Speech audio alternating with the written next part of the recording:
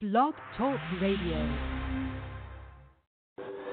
Welcome to the Paula Price Show, where you can experience scripturally organic, culturally unmodified teaching, get answers to your questions, and receive powerful prayer from your host, Dr. Paula Price, author of the Prophet's Dictionary. Tune in now and get ready for an exciting time of encouragement and transformation. Welcome your host, Dr. Paula Price.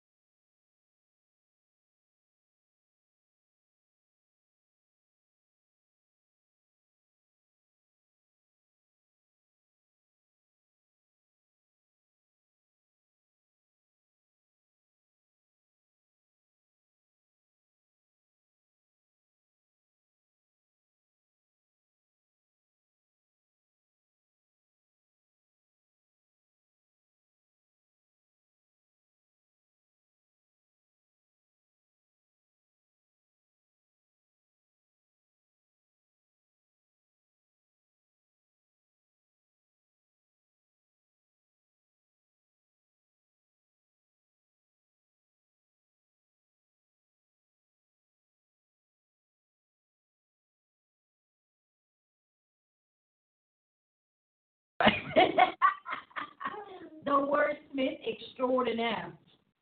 Okay, but we're back. We are here. Welcome to the Paula Price Show. And, I wanted to say, let's just talk where God makes sense, because that was the first round of what is now taking it on with Paula Price. It was called Let's Just Talk Where God Makes Sense.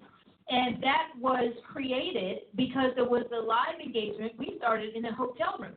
And we started in a hotel room, small hotel room, okay? We like to start the vision at the big room. But actually, in fact, it was the small room, like the smallest room that could fit the smallest amount of people in the room. And we started Let's Just Talk in the year 2000. Upstairs in the little hotel room, we always call it Little Pink Room. In the hotel room, it's like 20 people could fit in the room. And Dr. Price would answer questions. Well, that ultimately grew and grew and grew. Then we had to move downstairs into the larger meeting room. The church had to move downstairs. And then ultimately it went on television. But it was Let's Just Talk Where God Makes Sense, which is where a lot of the audio archives come from that you hear on Dr. Price's website. And I do want to encourage you today, this is really inspired by two conversations that I had yesterday with two non-related people, that you can go to www.drpaulaaprice.com. And if you scroll down to the middle of the page, there's a whole bunch of other links in the middle, and you hit Shop for Products. That's how you get to the e-store. It's not at the top. It's in the middle because of how our online store is set up. And so you go that way, shop for products. You can go to audio downloads. Someone asked me yesterday, one of my advisors, how do I not accelerate the process but not waste time in the process of deliverance? And so I told my story of how I would listen to every sermon. I would end up listening to it 3 times a week, because I was editing. So I was there at church on Sunday where it nearly knocked me out. And then I would go back and edit the tape where it knocked me a little less. And then I would go back and listen to it again to make sure what I edited sounded right for people to listen to later.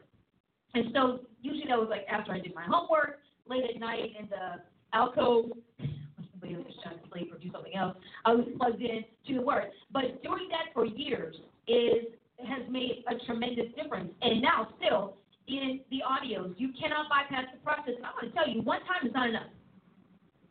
I don't care what level of leadership you're on. Dr. Price goes back and listens to her own messages, because she said, oh, that ministered to me. Wait a minute, what did I say? Hold on. Because when you are used as a conduit of the Lord, and you are not just crafting your own message, He will use you and speak through you, but then you have to go back so you can talk to you yourself and help yourself out. And so one time is never enough. We always challenge our congregation to go back more than once, and that's for the leaders as well. And to also go back and listen when you're not distracted. See, there's the discipline, not being distracted in the listening. Even in church, writing notes, taking notes can be a real distraction. You're mad at the last thought, thinking about that thought, where to go. You don't realize you missed 4 statements. And and until you come back around. So having that at least at one time when you were listening undistractedly. Sounds good. Sure. Undistractedly to the Word of God. So today's audio archive is actually from, Rachel, let me know, August 1st, 2010. 2010. 9 years ago to the day. So, it was a weekend 9 years ago. It was a Thursday. It was a Friday or a Sunday. And she's talking about living up to the God in you. Living up to the God in you. And kicked off by saying that God wants us to partner with Him and not just lean on Him.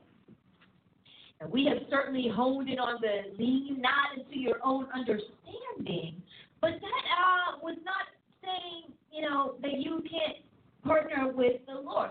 And so she jumped in and then quickly got on the subject of raising your children in a godly home, which is great because on yesterday's broadcast of Possible Future, we talked about that. And she talks about how she raised her kids to believe that, well, as Prophet Paula always said, we just thought Jesus was going to show up because the way my mother talked about him was like, was he in the living room? Is he coming for dinner? Is there a place at the table? This man is going to show up. And she said, raising kids in a godly house, you make Jesus hard for kids because he's hard for you. Every parent's worst nightmare, their children asking them questions they can't answer. Because kids will tell you don't know what you're talking about. Oh, so you don't know nothing, do you? You're just answering their questions. The kids at our church, sometimes I'm like, wow, you just said that, huh? At 4, you just said it because that's life as you see it.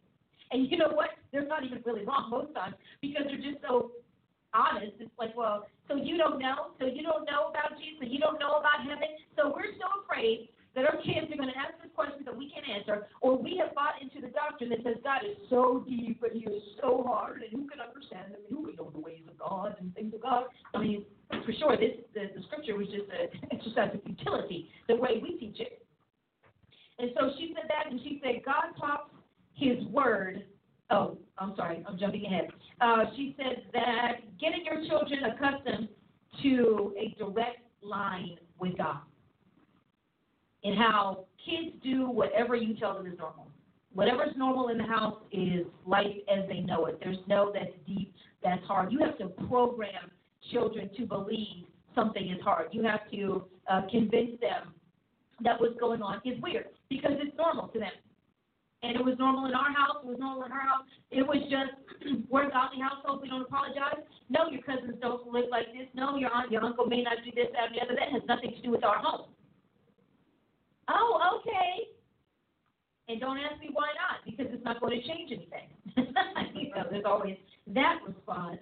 And so she talked about the importance of doing that with your children and not waiting, she said, until they're in the streets, they ran in the gangs and wasted their lives, and then you want to get serious and bring them back to God.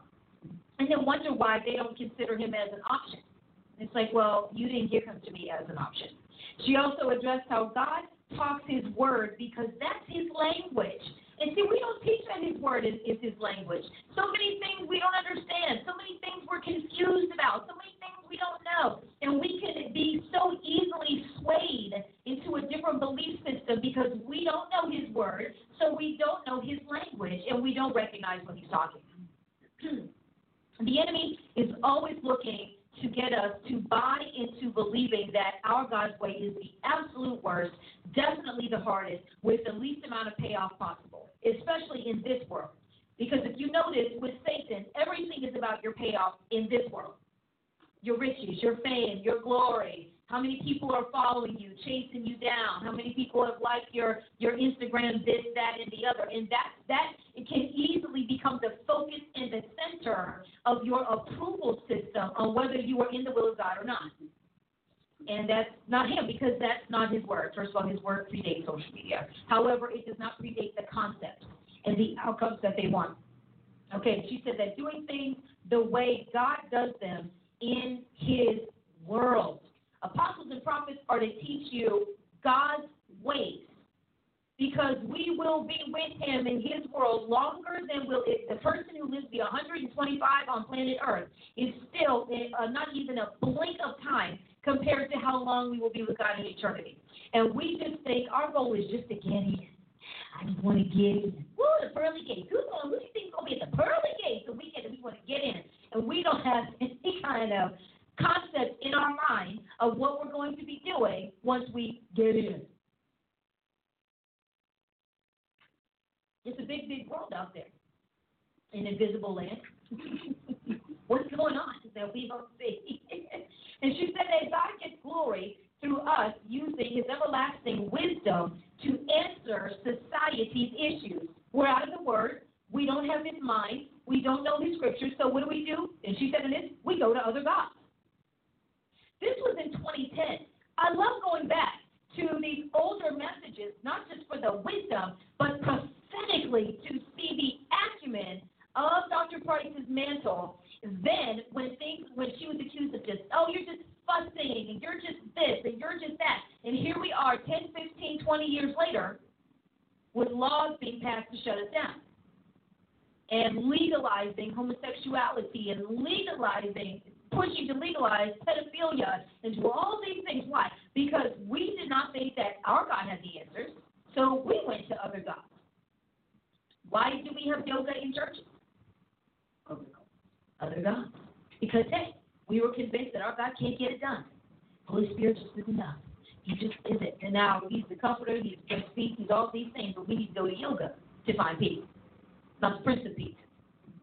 Because, hey, we're not reading our documents anymore. We're not reading our scripture because our scriptures are meant to lock us down to what we cannot do. You could tell the devil, does he know flesh? The devil knows flesh, and we don't know him. And see, that's the problem. And because we don't know our God, we also don't recognize his enemies. And we don't recognize them as enemies. If you know anybody who's in the military, they tell you that when they're over in those nations and in those lands, how the enemy will use children and babies and all of those emotional heartstring things to blow you up and to kill you because they don't care that they're babies. They don't care that they're children. They don't care that they're innocent people. Their goal is to take you out and to use the sentiments of your heart and the desires of your cultural thinking to do it. And that's where we are right now. 100%. She said, I'm not doing something. Oh, yeah. Okay, then she shifted gears and started talking about how God can't get anything done because we don't want to do it for him. We want to do it for our jobs. We want to do it for school. But as soon as he asked, she said, not doing something because it's too hard is giving God's glory to another. See? Exactly. That hurt me a couple times. I said, oh, Jesus, that's true. So you're going to brag about, I stayed up to get this degree, and my job requires this kind of overtime, and I have to do this kind of development, and I have to, and whining and crying and complaining. I remember in our early days at Price University, in its first form, in Fellowship Everlasting Life Bible Prophets Institute, Dr. Price said, whatever you anoint this homework with is what's going to meet you every time you sit down to do it. Every time. I said, ooh. She said, so you anoint this with this too hard? It's going to be too hard every time you sit down to do it. You anoint it with irritation and frustration. I can't believe it takes this much work to get this done. Every time you touch it, that's what's going to meet you because that's the anointing that you put on it. And then when we read it, we see it.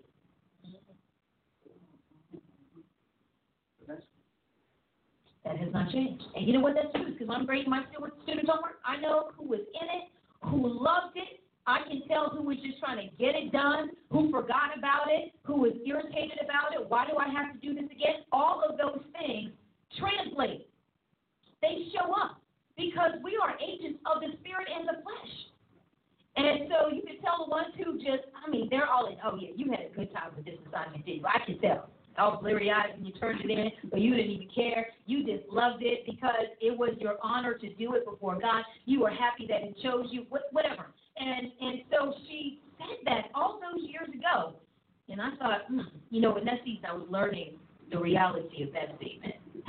Because You know, once you hear it, then you have to begin to rewrite and recode and destroy your own wicked sentiments that have sabotaged your life every step of the way, especially in the things of God. This is why people can be rock stars in their non-ecclesial career, and then when it comes to the things of God, they can't ever finish. There are people who never finish their training in God because they bought 100% into the belief system that it shouldn't take all of this, and I don't have to give all of this, and then you start convincing yourself maybe it's okay if I don't do this because, hey, I wasn't doing this before I met Dr. Price. I mean, I'm telling you, this machine kicks in.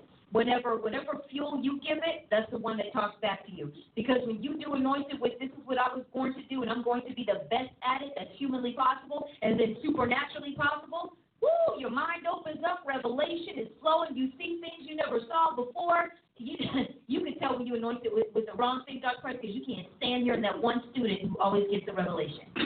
Like, shut up. You always have something to say in class. How come you always raising your hand? That's when you know you stank in the spirit, and you're just wrong. You're just wrong because with somebody who's all in and getting it right, it drives you nuts. It skeeves you. Oh, yeah, and then they just a show off, and then they're just a teacher's pet, and then we're going to throw them under the bus, and we're going to label them and blackball them in the classroom. You do all those things because you want to do your homework.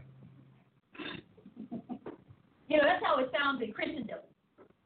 Well, I guess I just don't have that kind of anointing. Well, I guess I just don't see things the way you do. You know, we backpedal all kinds of excuses because we don't. I'm telling you who I used to be, all right? This is who I used to be. Like, really? Oh, okay. Because you only want to sit down for 15 minutes and not 2 hours on one assignment.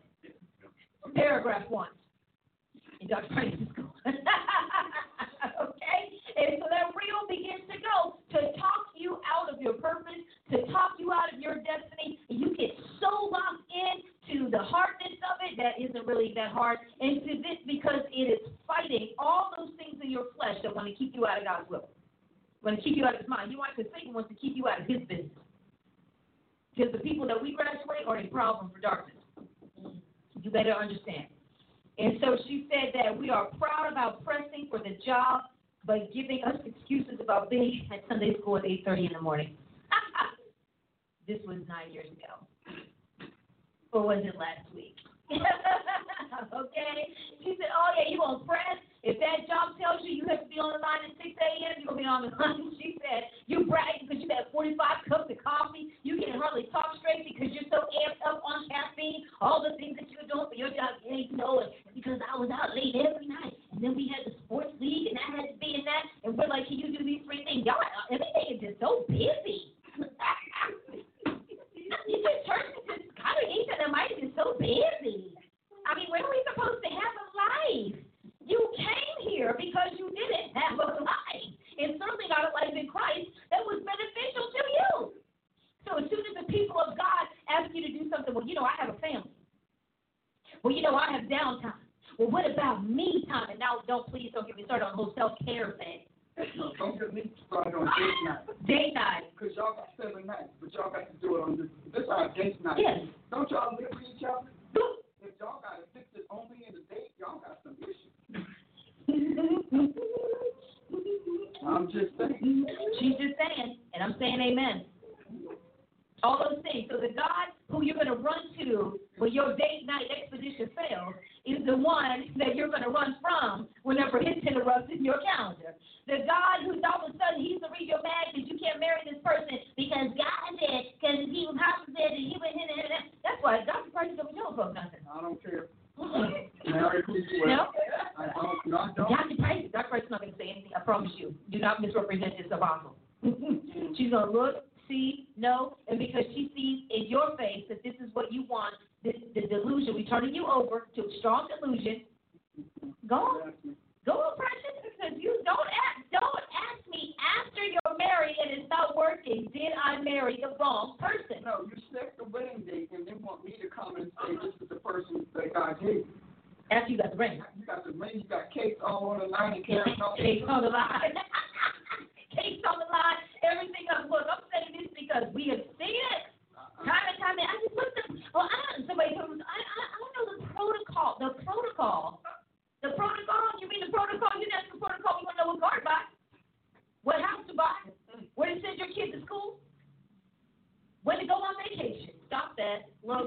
yourself, okay? So anyway, we talked about how we will press for the things of God. And we're proud of it. We're proud of pressing for things in the world. Proud, proud, proud. And then we form a clique and a crew in the church whenever it's one too many things that you're willing to give up for a God that you say you owe everything to and praise and worship. I give myself away. And I take Accept my free time. I take me back. Take nothing, Lord. Don't take my time. Don't take my money or my mind. And so we just run it down. We don't want, no, we give nothing to God but excuses. Jesus. And she said, you have endurance until it comes to Jesus. Drive cross country 3 times with a 30-minute nap in between each round. And looking at your clock on Sunday like, how long is church going to be? With your malnourished spirit and soul. Okay? I need you to eat everything that's on the table on today. Everything that God places in front of you. All of a sudden, whenever the Lord starts answering prayers and doing those things, what he's asking is too much. Because when you are, it's easy to say you're hungry when you're starving. But when you're full, and you know the refrigerator's full and the pantry is full, spiritually speaking, all of a sudden, I'm just going to eat out today. Well, I'm going to do something else. Well, I'm not going to come home. It's like when you know home is always there, it's the last place you want to be. But when something happens, all of a sudden, home is, you just, and that's how we do God. And that's how we do his things. But we have to do better. We have to do better, but we can't until we understand how this scheme of the enemy works. Because it's never about us. It is always about sabotaging what the Lord wants. It's always about discrediting him. It's always about destroying him and holding back his kingdom. I am reading Lamentations right now. Lamentations. Who reads that? Exactly. Who reads Lamentations? Isn't that 5 chapters? 5 of the most painful. Why? Because it is a commentary on sin. I challenge everybody to go read Lamentations. I dare you to do it. Because it is the account of how God judged and why he was right for doing it. And that's what we don't want to believe when he has to move in on us and why he's right. But again, that's the campaign. Because if you respect the Lord and understand what he's doing, you're going to get in that word and read the ones that are not the top 10 books. Go and read those other books that we have classified as boring, non-essential, or too hard to understand. Those are the ones that, to me, give you so much insight into who the Lord really is. Isaiah, that's a long book. That's a prophet's book. So if you're not a prophet, you really don't need to read Isaiah. 66 chapters is a lot. I love it.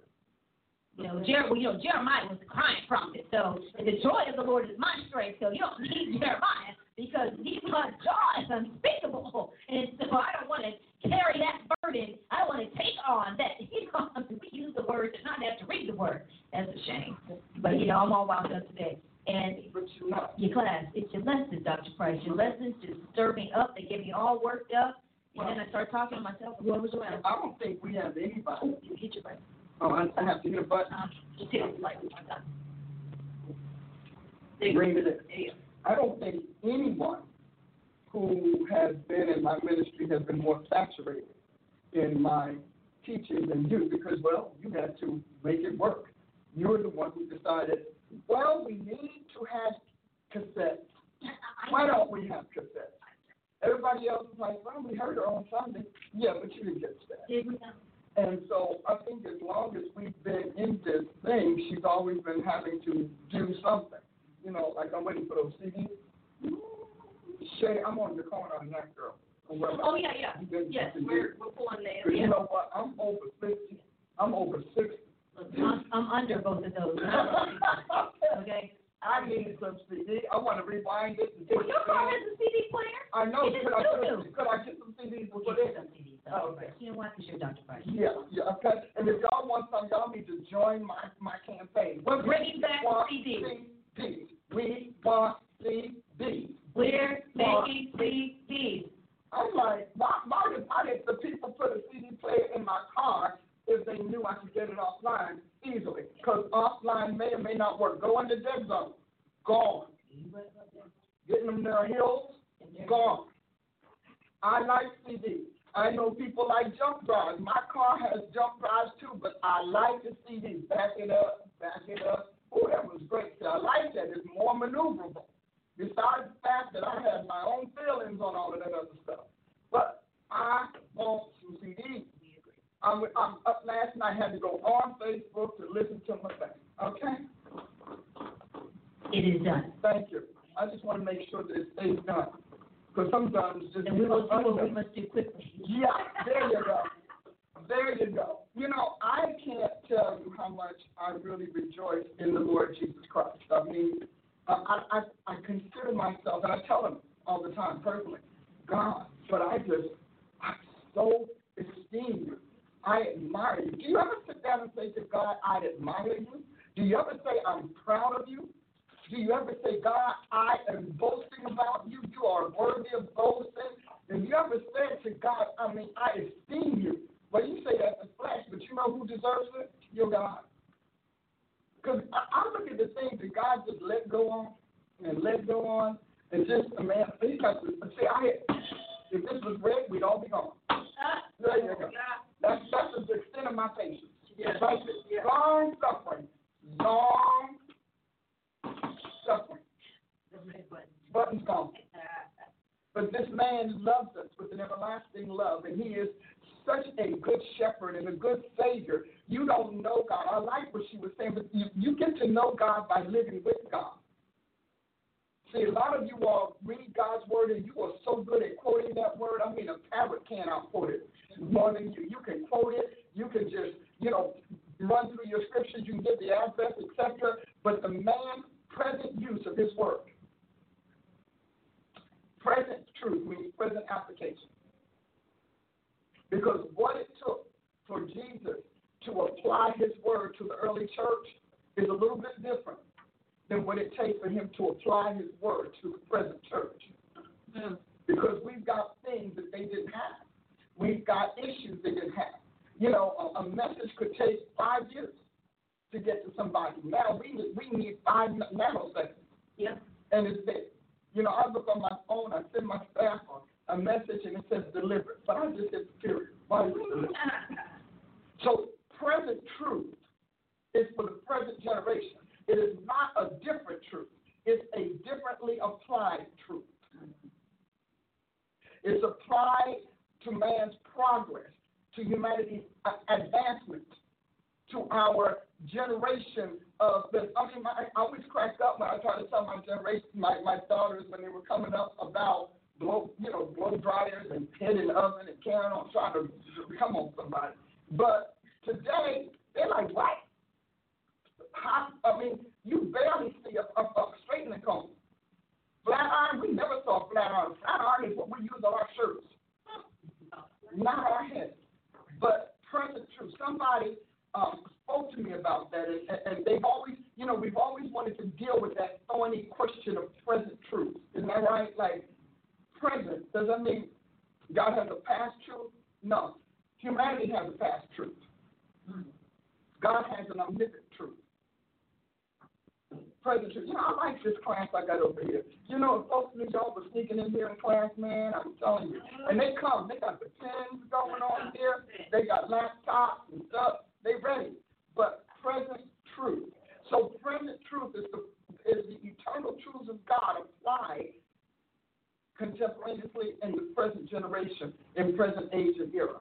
Why? Because God wants to let us know that his word is eternal. And how can he let us know that his word is eternal if what he wrote in the past has no application in the present? That's what the problem is. That's why Satan is taking out the church. He keeps telling you about how outdated the scriptures are and, how the Bible is written by men who died and all of that, like what they wrote is going, come on.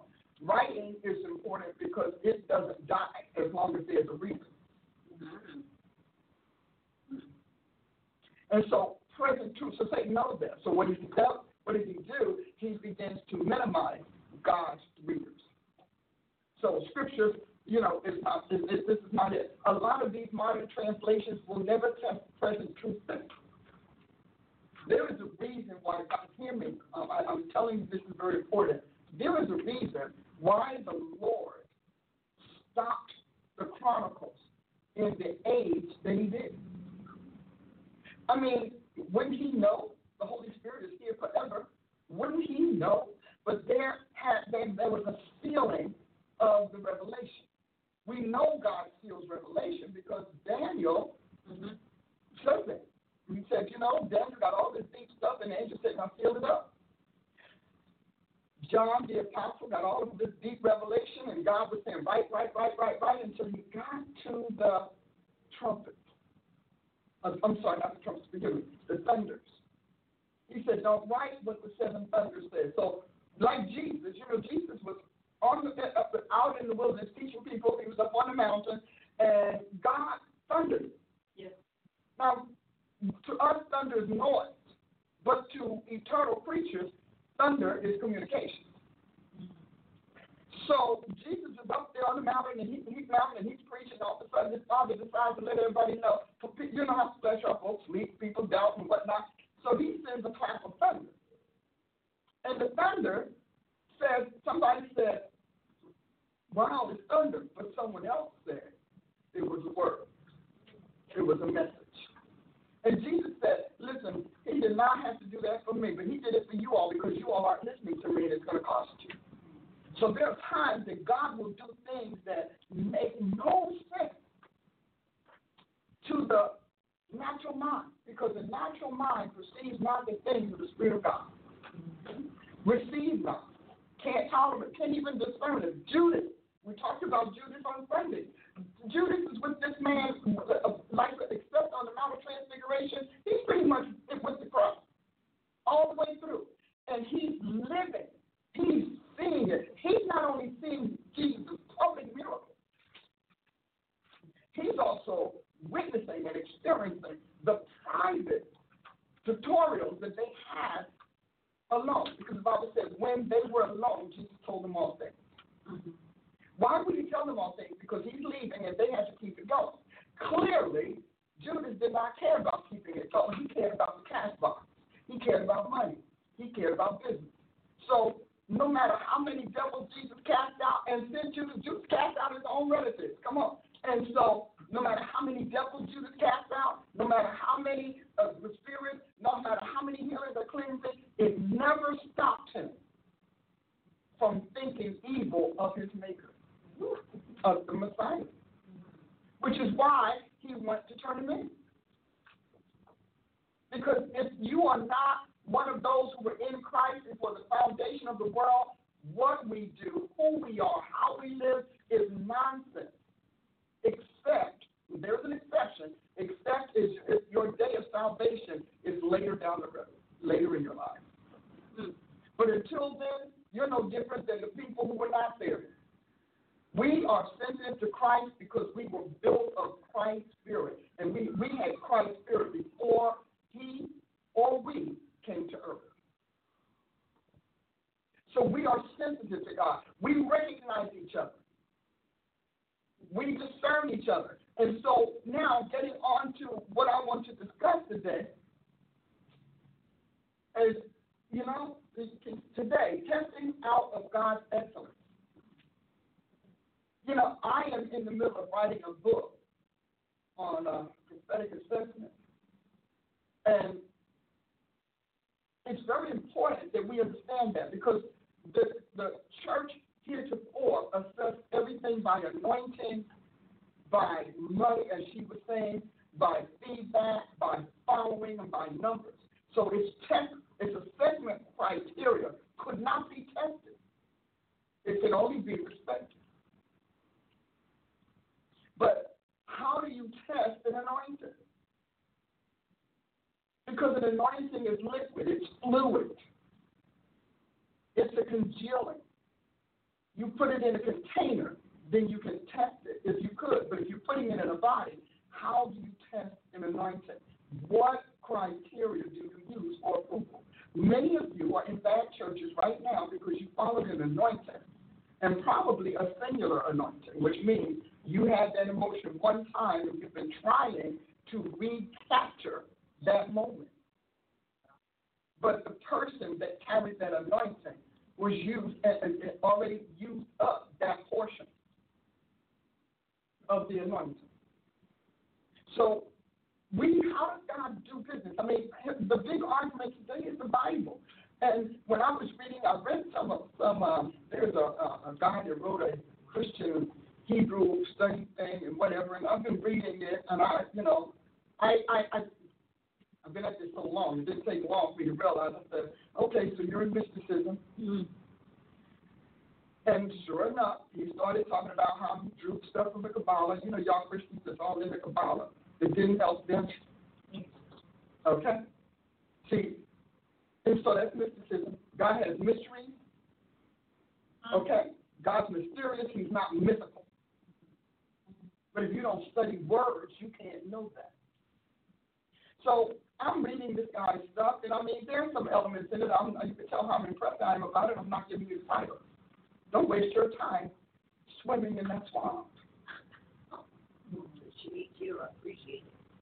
I give you titles of things that bear witness. Well, where am I getting that witness from? Well, you know, we have the unction of the Holy Spirit, and we have our witness in our spirit. Half of you all have never heard from your spirit. It's like a little dormant character struggling to stay alive under all of the weight of that soul corruption. Mercy. It's not being fed. It's not being nurtured or developed. You don't think your spirit is real, which is why you don't think about it. Now, I know we had Sister Oprah talking about remember your spirit. I'm not talking about the spirit of the fallen God. That's what she's talking about.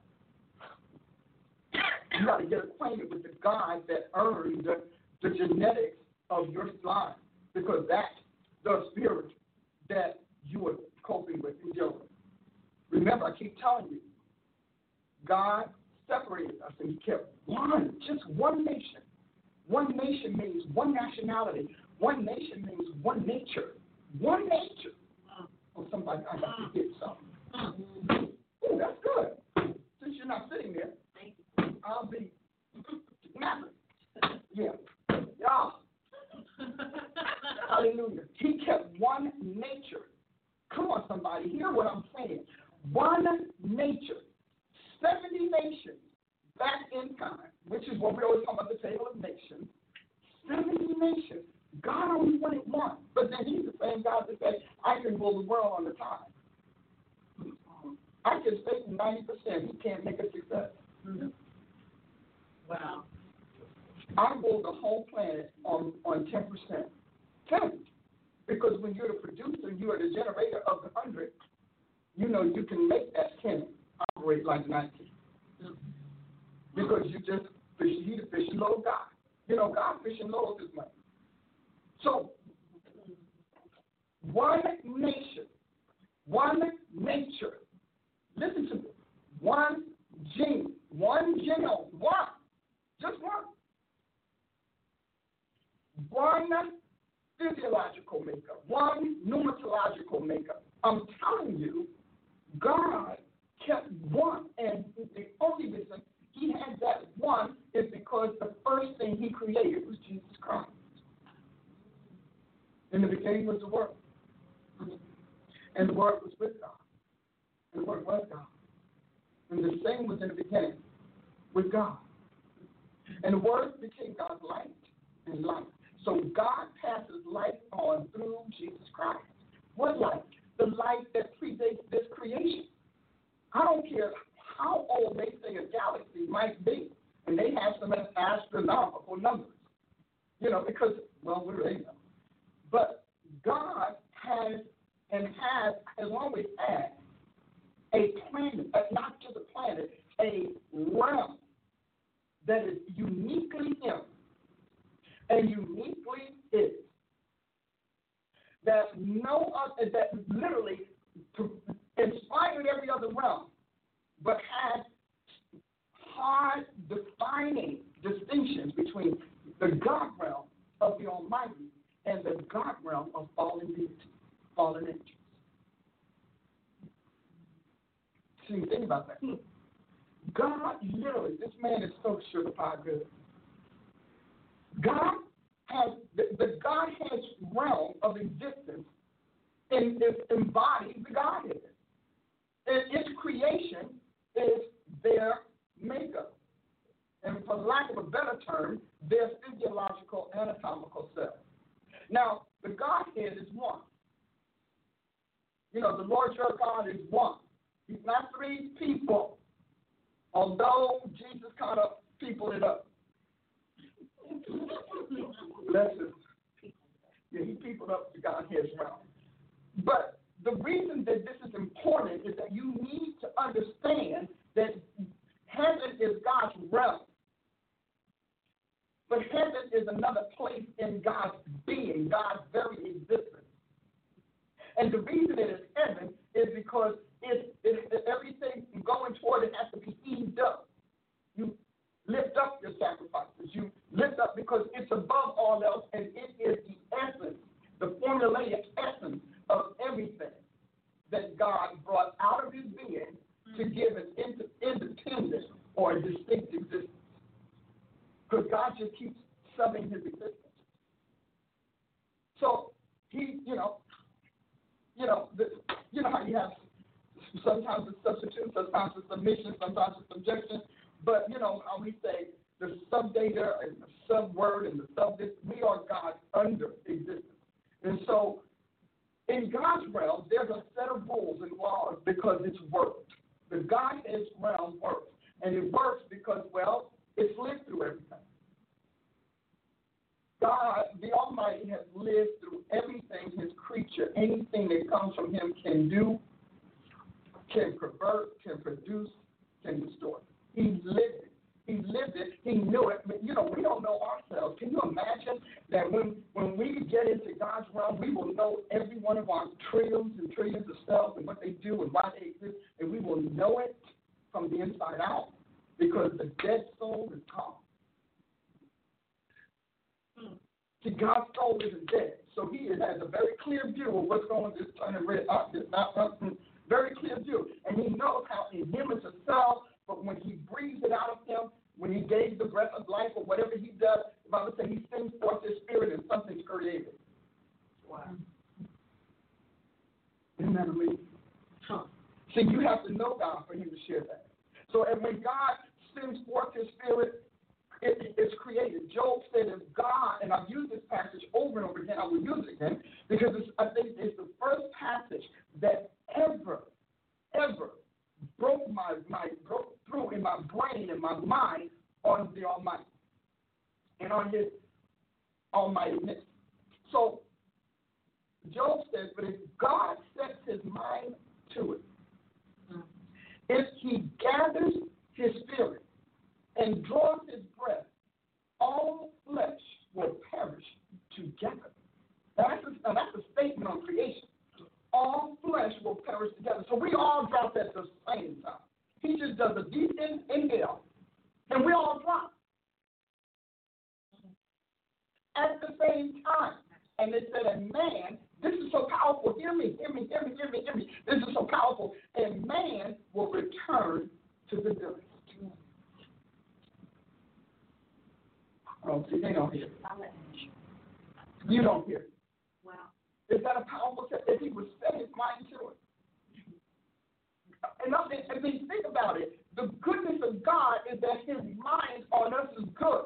What is man that you are mindful of him? Or the Son of Man? That you even consider us, acknowledge us. You are Almighty God. You had a successful realm. You have a whole success. It was a success before you said, let's make the earth.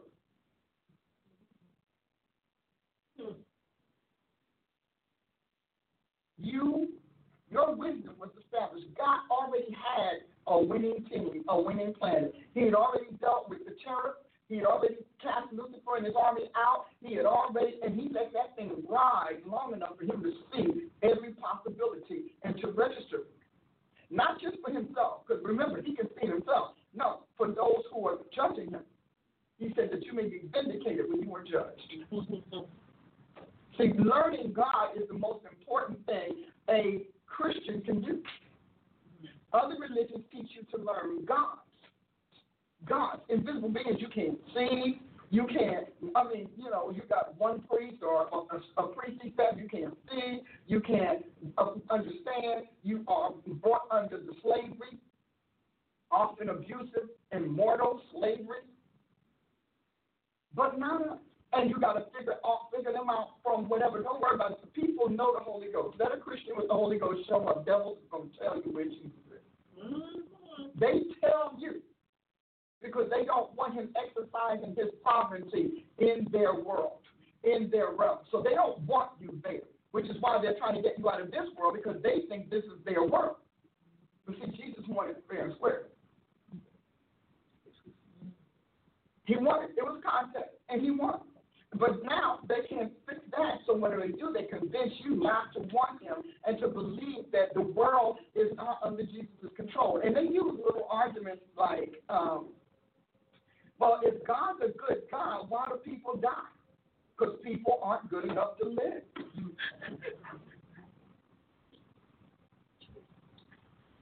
Isn't that true? The word God made man upright, according to Ecclesiastes, and man invented many schemes. So man's living by his scheme. There's a way that it seems right to a man. A man will make up his purposes, but it's the counsel of the Lord that will stand. So humanity's problem is a death issue, has absolutely nothing to do with God. I mean, why won't you all stop wars? Why do you spend billions of dollars to send somebody in space and sit there and have a hungry population that's got to sleep on the street? See, that's not a good thing. Or at least it's not a God thing. It may be a good thing. And you're sitting there looking to find a home in space, and you haven't done well with the one you have here. Wow. So you want to have a celestial existence when you haven't perfected your terracotta issues. Your terrestrial issues. So you want to take this. We want to take this. That's what Lucifer did. That's why those planets are dead. But you have to know your God. Those who know their God will be strong. Gabriel said to Daniel, those who teach people God's righteousness will shine like the stars. You don't inherit the celestial realm because you want to, because you made metal out of a doomed planet with doomed materials. You inherit it because you master God's righteousness. Jesus.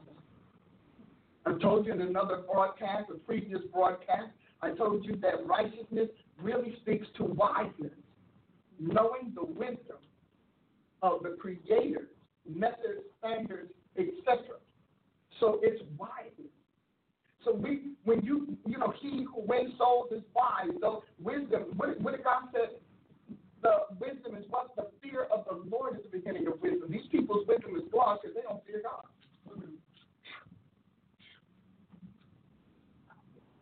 There has to be this statement for you to think about and to meditate on and to consume, consider how this thing works. I don't need yoga, and I was in it, but, thank God for Jesus Christ, and I want you to know the devils that were helping me in yoga literally tried to beat my head in. They fought to stay home, because devils don't like to be homeless. Humans are more comfortable with being homeless than devils. Devils can't stand to be homeless. If you remember,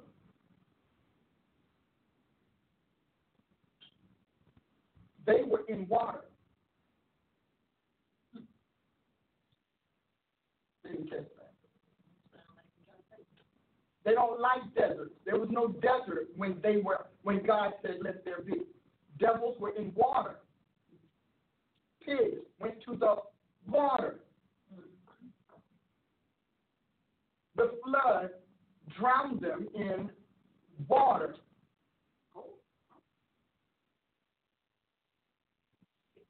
They need the fluidity of the human body, which is what, 70% water or something like that? See, this is an intelligent class. I told my church all the time, I will not have a dumb church. Y'all going to defend this gospel. And y'all going to defend the king of this gospel. Y'all going to tell folks. So devils can't handle being dispossessed because it's dry. And dry means that they are open to the air. That's why if they can't be in a human, they're going to get into a creature. Because their physiological makeup, being now devoid of God's life-giving power, their physiological makeup cannot tolerate not being in water. Ideally human. They need fluid. That's what all those libations and carrying on they're trying to do. That's a whole other class when we start talking about witchcraft from the mind of Christ. So you think you know. You're standing there and let anybody give you a little tidbit of information was based on nothing. Well, why are you doing this, Dr. Price? Because it's all in Scripture, and it's been there. It's been in Scripture all this time, but nobody put wisdom to the Word. They put works to the Word. We will work the works of God, really? Do you know what those are? So you have no idea what the works of God looks like. But you have discounted him as the supreme being, as the sovereign, based on someone else's blind substitution of the wisdom of this world, received from fallen devils. That's why the wisdom of this world is foolishness to God. You know, we look at it. I was watching the show last night, and they were talking about cloning, because, you know, they try to clone and all of that. And, you know, I love a superior being who makes sure he wins. I love that Jesus has this thing about we can go as far out into space as we want. God lets us, just like he let them build the Tower of Babel, until he knew they reached their peak. Because he knew they could break through. But if they broke through, he'd have to kill them. It never dawned on them that he did that. They're scattering the language with salvation. That was grace and mercy. So that they went off building, and he broke that mental, and he broke that neurological and physiological bond that made them one. And he did it by, we think, well, you know, he just confused their language. Well, the word confuse means adding something that fuses with that which is. Con with fusion. So he confused their language. And he confused their language in so many ways that it's just not funny, because it wasn't just, language doesn't just come from sound. Language comes from thoughts, which means he changed their capacity to think. Thoughts come from their mind. Mind comes from the soul. Soul comes from the spirit. So since that the fallen angels had begun to occupy and reproduce in their spirit, he wanted to cut Satan off from his communications channels and his communications network and his access. So what did he do? He did it because in our word, everything is material. We think it's all material. In God's word, everything is biophysical and anatomical. Different world. When God said, let us make man in our image and in our likeness, we have no clue what that's like. We got all of these arguments about, well, you know, if he made us in his image and likeness, well, what does that look like? It looks like minus mortality. It looks like impossible to die. It is deathlessness. Because the last enemy is death. It is defective free, not based on our standard, because we've never seen, and the one perfect man we got, we killed him and sent him home. So the humanity that we're dealing with now is not what God made. It is what Satan seized and distorted, deteriorated. We die because he won, because he beat out Adam. So God kept one seed. Every other sperm Adam had, God let him have, Satan has it. Every other one. The sperm of all those 69, he let him have it. But the one that would produce the flesh of Jacob, that would give him Israel, that would give him the eternal church that was in Christ before the foundation of the world. Because Paul even said, not all of the Israelites are the same. They don't all believe. But those who have come from Abraham's faith and maintain it, Abraham's faith is a genetic thing. That's why you get some children, you got multiple kids, you have some kids that can believe God, they just eat them up, they do everything, and you get that other kid that can't stand it, and as soon as they're finished, they're done, just like Judas. When class was out, Judas sold Jesus out. And let us know that no matter how genuine Jesus was, no matter how unbiased he was never biased. That's why the other guys never knew who the problem was until they're sitting at the table in John 13, and he's going to have a community. He said, well, one of y'all ain't going to betray me, right? We all love you. Judas was a good thinker. He was a good masquerader. He was a great imposter. Because nobody saw beneath his facade but his maker. Oh, come on. He was good. You know, you look at some of these people, the reason I keep bringing Judas up is just like those apostles didn't discern Judas, you don't discern the opposers and adversaries in your midst either. You can't discern it. And that's why we need assessment. And that's why you need the scripture.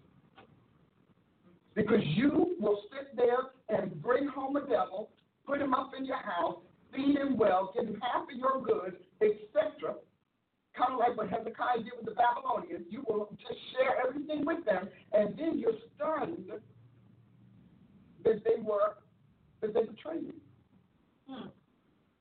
One of the reasons that we're going to have a major clean out of the church is because it's going to fulfill the Apostle John's word. He said he left us so it might be seen that they were not of us. Yeah. That they were never of you. I hope you're hearing me today. This is not a hype, but this is really telling you why you're losing this fight and why Jesus is going to take over. You have people talking about, well, you know, the church is gone. And no, it's not. I'm telling you right now, and Satan has told that to many generations, and guess what? We're still here, and he's still trying to convince the next generation. He's told that to many generations. Yeah, well, you know, the day of the church is over. How many times has that been on the devil's newswire? Guess what? The church of Jesus Christ is dying. Yeah, right. Y'all been saying that like forever. And the problem being that if Satan keeps you out of touch with the Holy Spirit and causes you to disbelieve the Holy Spirit as the third member of the Godhead and also as the protector and guardian and signal of the ecclesia, then you'll bow out. But that won't stop God. God is still having babies. You understand? People get pregnant whether they want to or not. And God doesn't have mortal babies. God has eternal babies, eternal kids. Your baby's in Christ. Christ can't die now. Ever. Satan can't kill him again. He had a major shot. I mean, he had a real shot. Hell was a black shot, though. He had a major shot. First shot is in heaven, Revelation 12. Second shot, crucifixion. Third shot, in hell, it's over. One for the Father, one for the Son, and one for the Holy Ghost. He had 3 shots to kill this man, and Jesus is still the comeback king. I'm coming back. I'm coming back.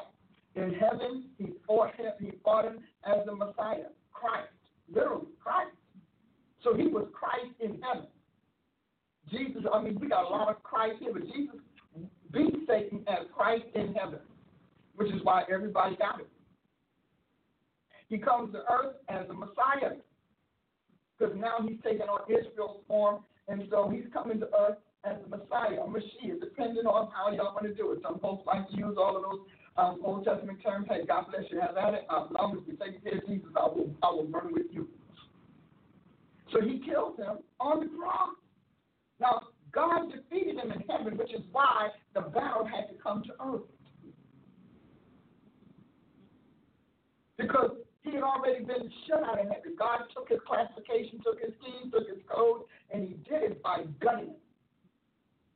The book of Ezekiel says that God gutted him to make him mortal.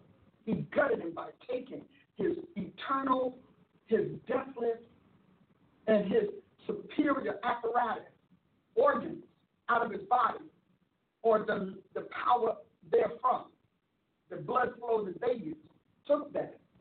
And when he did, everything about him died. And that's why he fell from heaven. He said, I saw Satan fall as lightning. That means that before the church, before Israel, any angel that did not follow Satan's regime could hurt him.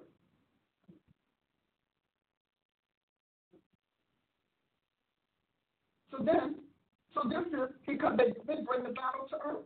You know, I got a book that tells you about it. God gave me a dream recently and said, this book is about to take off. I don't know how, but I know what it is. And get the glory and the regard that is due before the garden.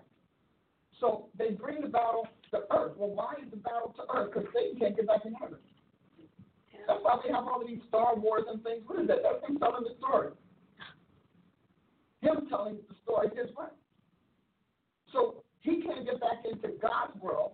God keyed him out, coded him out, gutted him out. So now he's on earth. See, you all keep following devils. Y'all with your little tattoos, your little piercings, your little other godly this and other godly that, idolatry, this and that, and you have no idea that you are trading down. Wow.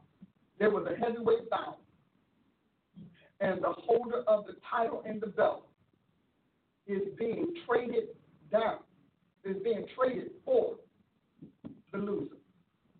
I'll keep saying it because it's true. So he gets there to earth, and now he gets to Jesus is like, okay, you want me to make myself like you? You want me to make myself mortal? Which is hard for the Godhead, because, well, God's the eternal spirit of life. So they came up with a plan to give Satan a shot at the Messiah again.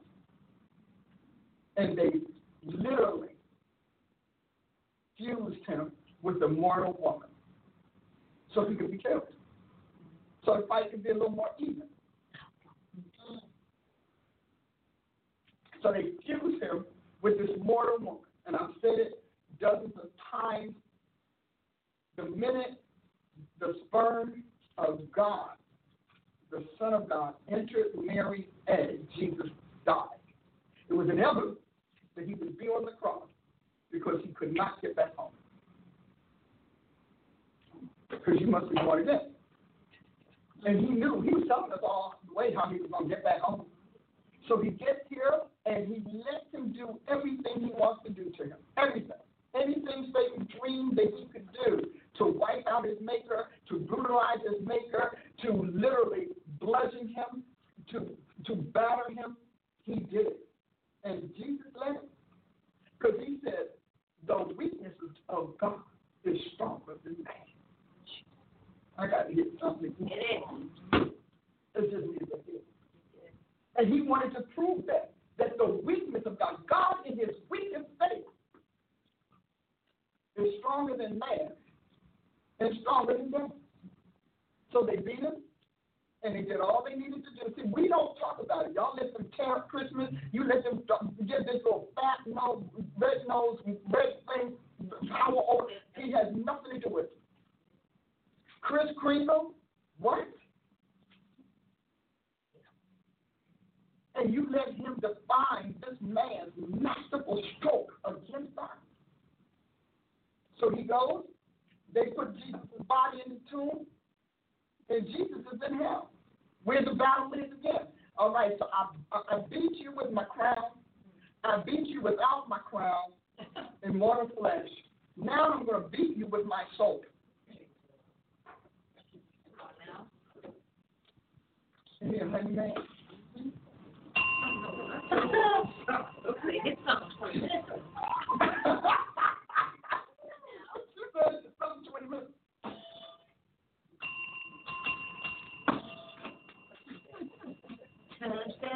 So now he said, disembodied, I'm still going to beat you.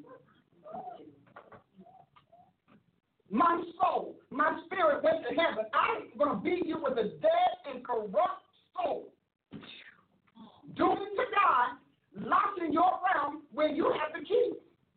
And when I leave, you will no longer have the key. Because that's what it was all about. The key to what? They never had the key to life. The key of life came to hell dead. Peter said, but they killed the prince of life. You got life in hell, and you can't give hell your life. What?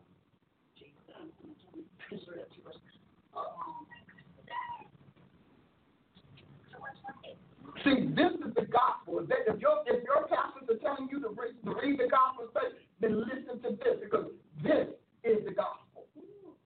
And I didn't pull it from just 4 writings. Come on. I pulled it from the 66 books, and then I pulled it from whatever the terminology meant, and then I pulled it from whatever other works God put in my hands, and there are a few commentaries and whatever, but the story is real. This man is in hell, and Satan can't kill him again. And so what happens to Jesus in hell? He gets born again. The scripture says he's firstborn over creation. Did it not say that? And then it says he's the firstborn from the dead. So you can't tell me about sprinkling some water on your forehead and making you ready for crime. It's not going to happen. Dipping it, we can baptize you in physical water all day long. It will not summon your new creation spirit. So Jesus gets born again. And it says he's born again in the heart of the earth. Now, we're not talking about this physiological earth. Right. See, the terracotta, that physical part of earth, that's not what we're talking about. We're talking about the spherical planet that God killed to stop Satan's regime.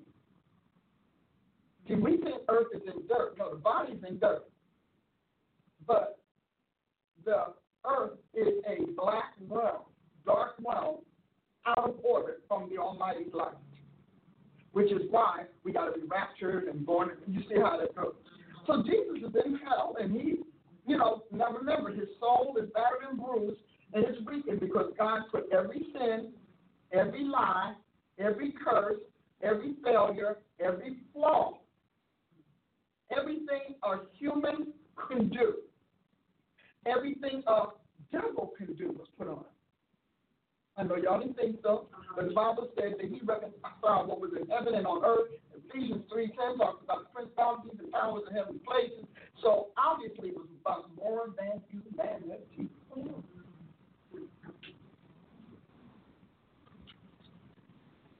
So he's in hell. And he is in hell. He is a wreck. However the human soul looks, his is bloated, is disgusted, is everything, all this sin.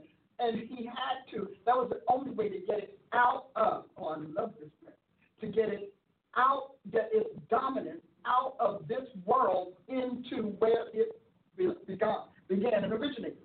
Actually, it originated in heaven. Because, we think hell came into being with church, but that's not true. The reason hell's eternal is because it was born in eternity like everything else. Right? Mm-hmm. So he's there, and he gets born again. Now, how do you get born again? According to Ezekiel, because Jesus talked about it, so he clearly knew, but he's literally dramatizing it, to become the model, the first example. And so he said that God has to give you a new spirit. So the spirit that Jesus sent back home didn't go to heaven. And it couldn't go to hell because it contained all of us. The whole trip would be worth nothing. So he said, but God will give you a new spirit, and he'll give you a new heart, and then he'll give you the Holy Spirit. So the Holy Ghost rejoins Jesus to the Godhead.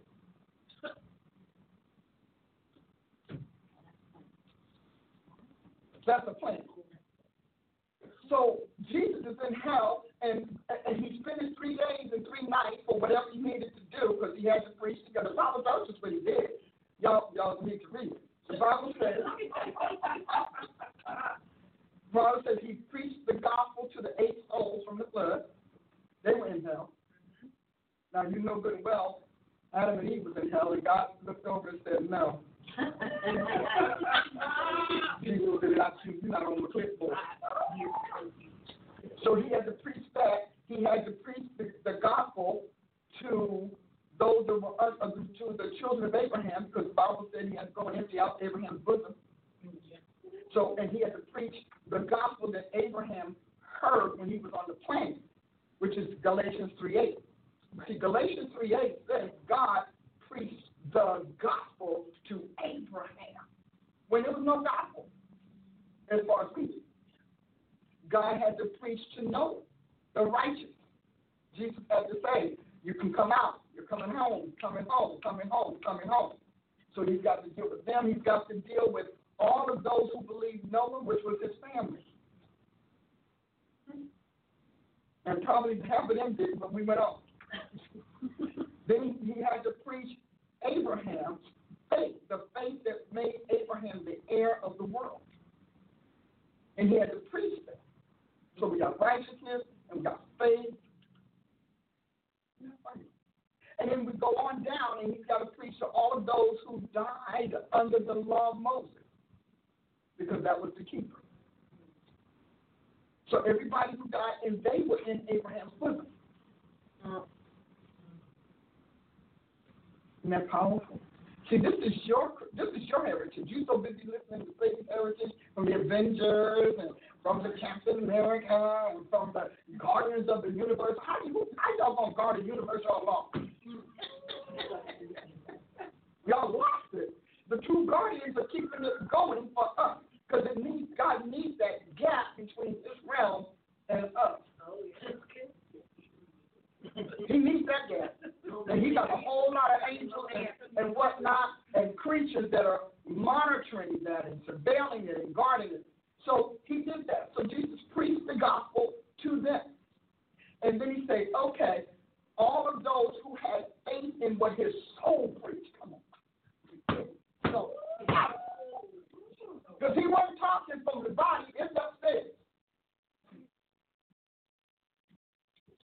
He wasn't talking from the spirit, because it's higher than. So he's talking from his soul, which is why your soul's state of existence is critical to the afterlife.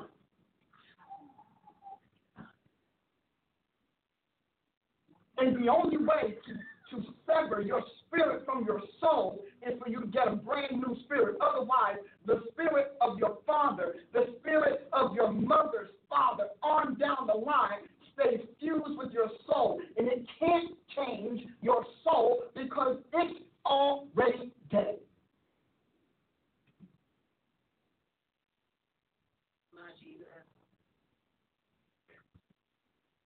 So he preaches all of that, and all of these people get born again with him in heaven. First him, and then everybody that he preached to. So the gospel works in heaven, earth, and hell.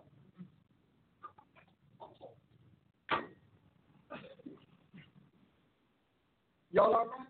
No. Hey, y'all. We're not all right at all. Because the Bible said it pleased God that through Jesus he would reconcile all things in heaven and on earth and everywhere in creation. He said it pleased him. So the gospel begot. So you can't talk about, well, God just knows my heart. God could care less about the heart. He's looking at the soul and the spirit. Those people were born again in hell. Left hell as a new creature in Christ Jesus. We have a powerful heritage that needs to be preached. And it needs to be taught. Because no matter how much you hear what I'm saying, when you go to try to say it yourself, it doesn't work. Because it's not coming from the same logic stream. But we need to repeat. So he goes, and once he goes there, because he's got to convert Abraham, and he's got to convert Noah. Y'all hearing this, right? So he's got to convert all of those who died in faith. That's what Hebrews 11 is about. He's telling you all those people he converted to him.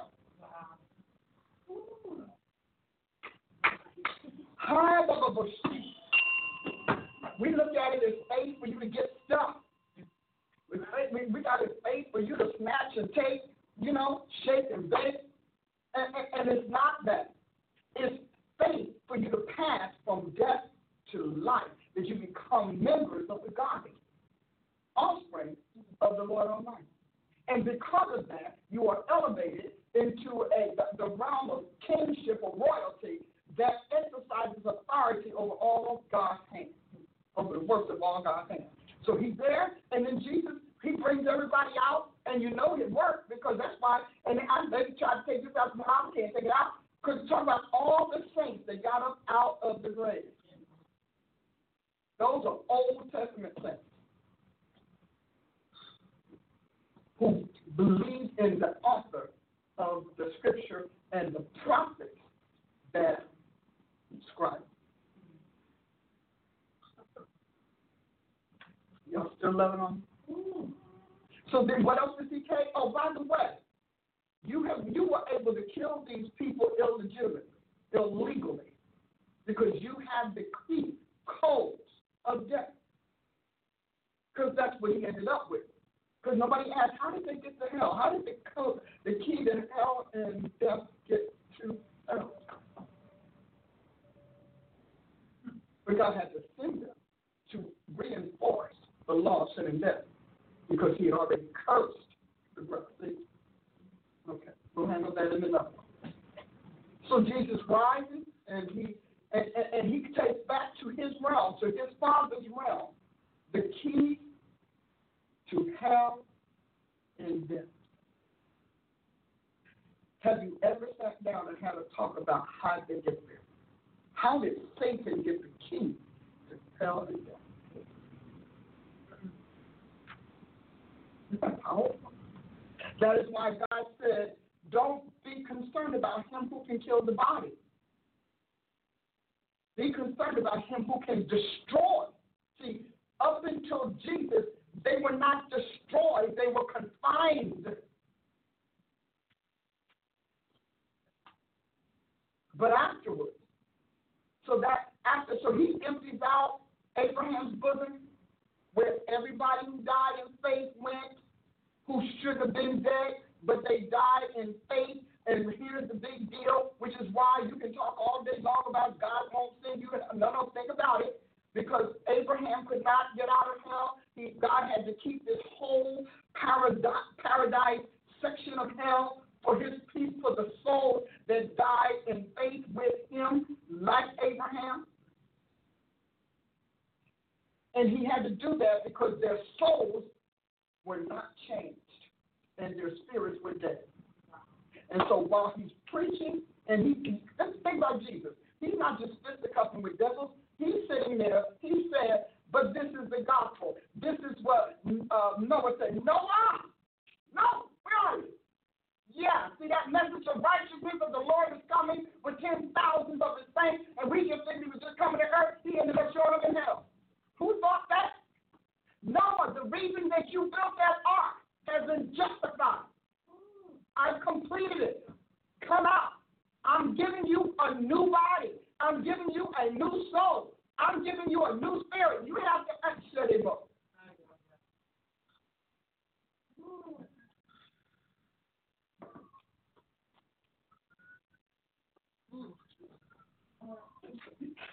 In hell, the new creation was born in hell, in the fires of hell. The fiery furnace of hell, God begot Jesus again to get him home.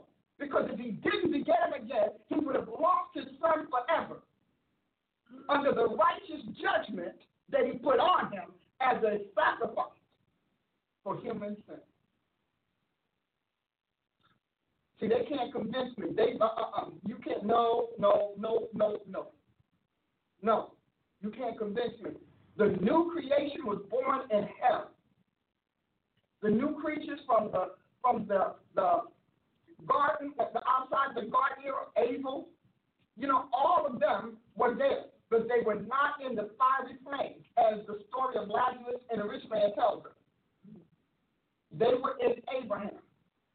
And there is Come on, Timmy.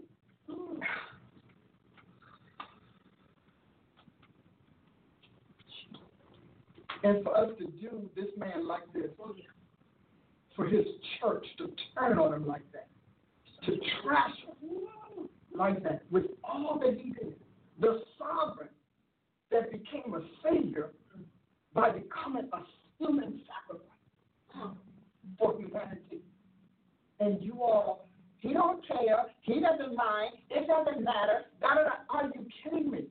It mattered so much. He gave his life for you to be separated from devils, away from your idolatry, not serving fallen angels and gods and goddesses. All of that was why the man came. And you treat him as his sacrifice. That's what he means when he says to trample underfoot the blood of Jesus Christ. You crush his blood, shed for your sin. Listening to a devil telling you a lie. The very lie that took that devil out. Woof. Let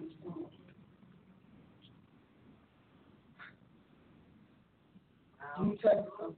You can talk all day long about Christians and this and that. No. Churchians may be a problem. Christians, we are supreme. We are sublime.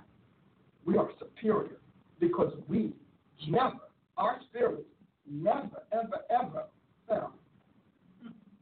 Our souls fell, and man became a living soul. Our spirits never fell. Because if they had, well, the tragedy that God alludes to. Come on, prophet. We see, no, this is why people listen to Paul all night long. This is why they listen to him all day, all night. Brought lunch, brought dinner, brought the kids, brought the fam, brought a chair. Because the answers to life, Peter said, you alone have the words of eternal life. So now, Dr. Price, that was really great, and now we know. But this here, the reason you can't fight for Jesus is because you can't fight for his record. You can't fight for his credibility. You can't fight for his words. You can't fight for his book. You can't, and then you fight his true prophets. So who penned this thing in the first place? God has criteria for getting back into his world. And we're going to talk about that at a later broadcast. But God has criteria. He has measurements, standards, all of the things that we think as Christians. Did you all bring coffee? Because I'm sipping that. I worked hard. She worked us hard. Tina Wheeler said, stick a fork in me. I'm done.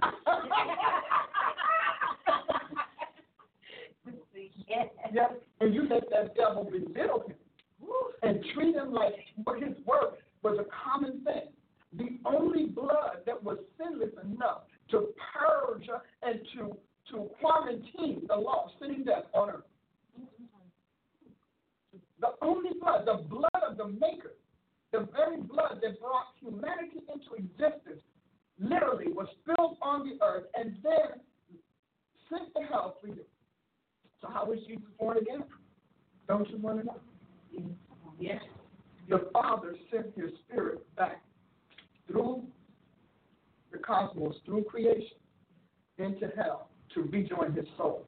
And when that Spirit came and rejoined his soul, the excellent Spirit, remember the Spirit of holiness, the excellence of that Spirit healed his soul, changed it, and purged it of all death. In hell. You know how many words? Yes.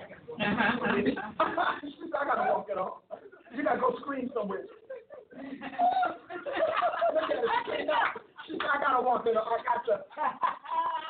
So the Holy Spirit, before he came from Pentecost, had to rejoin Jesus, kind of like the way the Iron Man suit came through creation and came and rejoined this man. So he hit the button. God sent the Holy Spirit. Said, "Can I go now?" Okay. After beating all night long, can I go now? No. Angels, well, is it coming now? No. My God. 39 stripes, nail prints. Okay. Can we go now? No. taken down off the cross, wrapped up in the gauze. He came here wrapped up in swaddling clothes. They lay him in there, wrapped and swaddling him all over again. The man is so complete, he's scary.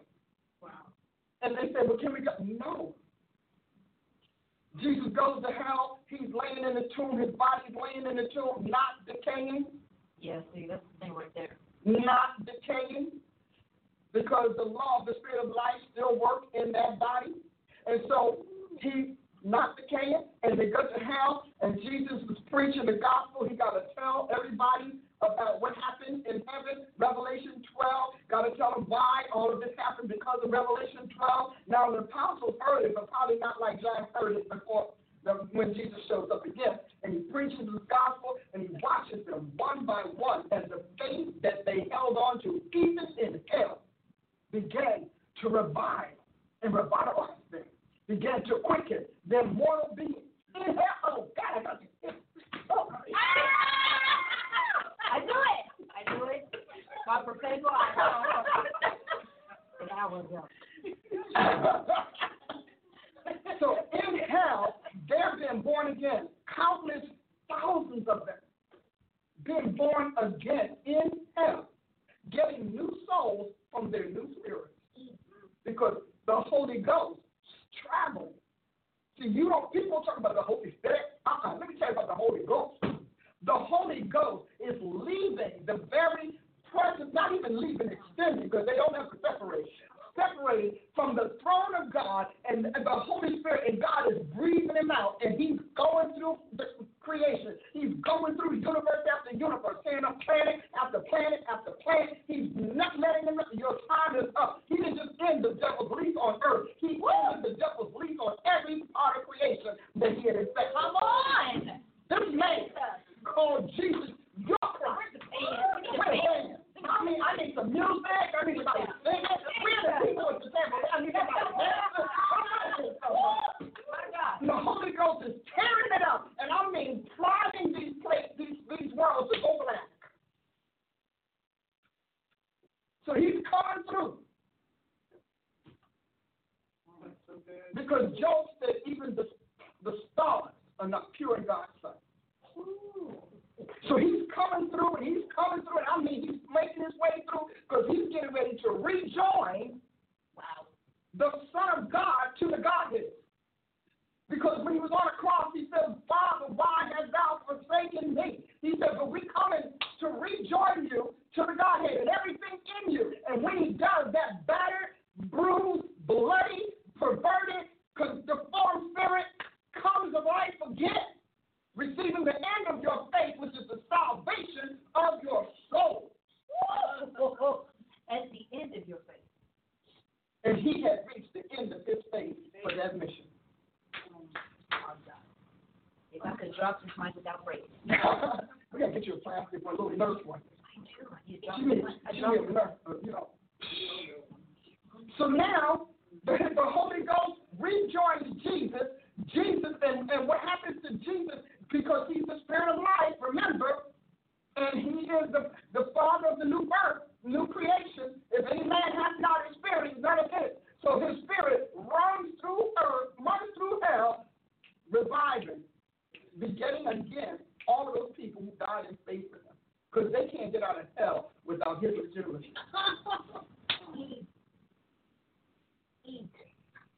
Because they're prisoners. And they are righteous, just prisoners. But now it's time to get them out of jail.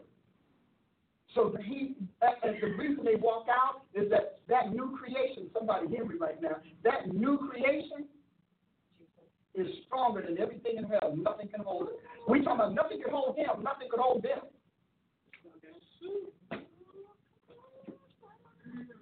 If any man be in Christ, he's a new creature. That is a powerful thing, because in hell, they had to be in Christ as new creatures.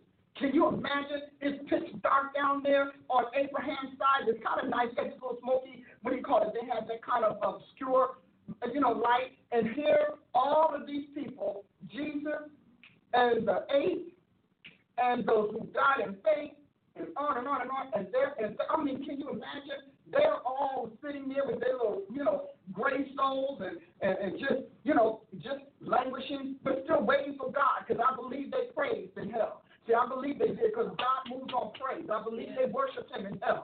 I believe that when they saw their Messiah, the devils may not have known why he showed up, but they could say, I know my Redeemer lives. Jesus. I'm telling you, listen, don't mess with this man called Jesus. And they said, our Redeemer came to get us. And even they would not have known how spectacular that thing was going to be. But all of a sudden, he comes and then he's finishing the gospel. The Holy Ghost makes it in, joins his spirit. He is now the sovereign of sovereign, but he's got something new in him. He's got the genetics of Adam. My. All of those that were in him before the foundation of the world, that's the divine us. But all of us who were that's the human us. Made that human divine right in Satan's face. He couldn't do a thing about it.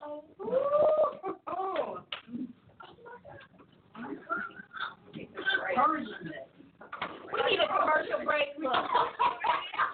So all of that after a message from our sponsor. I know. They can't talk to me. Don't talk to me about this gospel, because this one thing, a good apostle, a learned apostle, will tell you this over and over again, but nobody told it like Paul. Nobody told it like Moses. Deuteronomy 32, 3 and 4. I want you to understand. So this man, all of these beings, and after they're all lit up heaven. Probably the only light that was ever lit. One shot. Massive light. And they all lit up. And as they're traveling to God, they're traveling through, because their spirit and soul cannot be physical. Because flesh and blood cannot inherit the kingdom of God. Can't make the trip. But as they're traveling, they are suddenly changed in the twinkling of an eye. And those new bodies are coming on.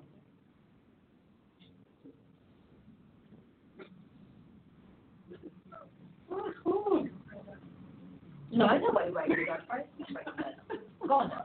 But this is your God. But this is why Christianity is not a world religion.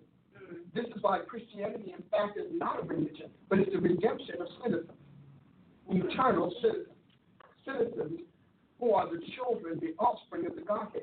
There's nothing about the true Christianity that the Savior went to hell for is anywhere near resembles a religion, which is why the Jews got mad with him, which is also why that Paul kept getting beat up, because there is nothing religious about this. It's like saying because a baby is born to a family, that baby becomes a philosophy, a theology, a doctrine, a tradition. No, your birth doesn't make you a tradition. Your birth makes you a being. And we are the offspring of the Godhead. And I listen to a lot of sermons. Yeah, y'all, that's right, y'all, the fourth person of the Godhead. No, you're right. We're not the fourth person, because we've joined into the second person. And we abide in the third person.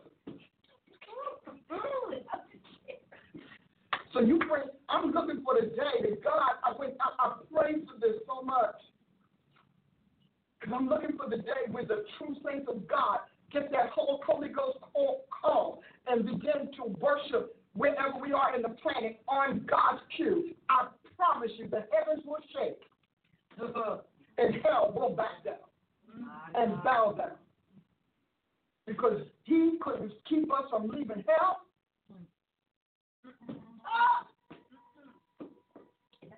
I'm going to shut up. And that's what we do to me. So here he has all of these prisoners, all of these prisoners of hope, prisoners of faith. And but even in hell, God separated his people. In hell, God always separates the righteous. He always separates the holy. He always separates the true, the sincere, the virtuous. Always. And in hell, he separated us in Abraham. Because we were in Abraham when God gave the promise.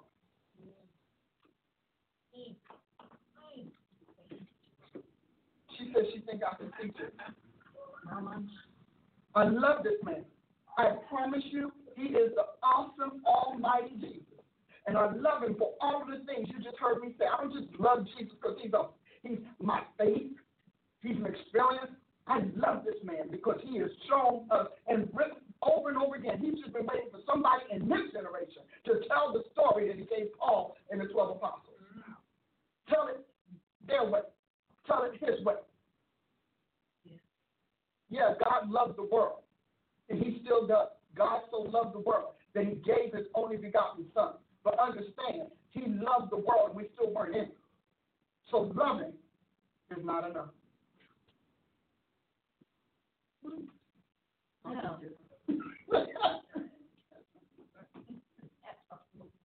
Maybe our chief prophet got something to say. Everybody else froze. Lord, now that she's watching. No, now that she was watching. Wow. Wow. Yeah, there it is. I mean, this just continues to show us how we have truly limited the power of God. I mean, we really do believe that hell is off limits to Christ. You know, that there's just places that he can't go. You know, places that, now David said it. Now it's said so many times. But the belief that's taught is so contrary to what's written. And just to hear this synthesis, salvation synthesis, I mean, I need to go back and listen to this 10 times. This will be on the CD. Thank you. I can have it. Yeah. Okay. We're going to jump right through this. Oh, she ready. I'm on the chair. You know, she ready to roll. Oh, yes. She comes ready. But she's always ready. But just saying that Jesus was born again in hell. Yeah. You know, which we know, but we don't. But do we? Because we think he just came back, but we don't, you know, talk about him being born again in hell, which makes sense because since we're born in sin, we're born again in a hellish state too. Yes. I mean, we're already there, and he's bringing us out of that. But how he preached the gospel from his soul. Yeah. You like that, did you? Because nothing else was there. The spirit didn't go to hell. His body was up in the cave, so the only thing that could preach the gospel was his soul, which is why his soul could be transformed. See, your soul will only be changed by the degree of the gospel you assimilate. And not only believe, but that you also disseminate. Woo! Okay, I do have a question from earlier, though. When you said that God... Come on, get a chair, girl. She come and get a chair. She's like, they call my name. Well, I know I was lit up on both ways. I was watching at people on the comments and listening to you break down this revelation. They had problems with the comments. Well, no, but your revelation is you said, we're just dealing with traditional ignorance in the church about understanding what apostles and prophets, what contemporary apostles and prophets are here for. We had somebody talk about how it's misleading for apostles and prophets, people to call themselves apostles and prophets today, because you had to be directly called by Jesus Christ. And I'm sitting there thinking, wow. I'm sitting there thinking, oh, God did or what? So God's not dead. But back to the point of what you were saying. Well, she's going to ask us a question, so we got a revelation going on. We have a party here, guys. It's all the way live. It's a prophet party. All the way live. Well, you said earlier about God's mysterious, not mythical. Yep. What is the difference between the two? Because you said there's a difference. Well, what is the difference? Well, myth is they consider myth to be a folklore, to be some sort of I want to say conjuration of the mind that can only be told by relics and things like that. The mythics. Even the mystics.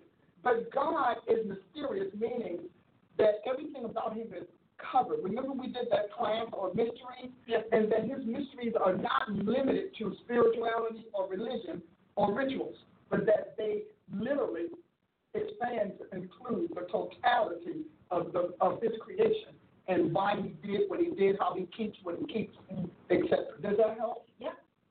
But that was good. Did you have another one? No, we can't. Well, okay, we can ask the question based on that because people have often had that challenge in Oh,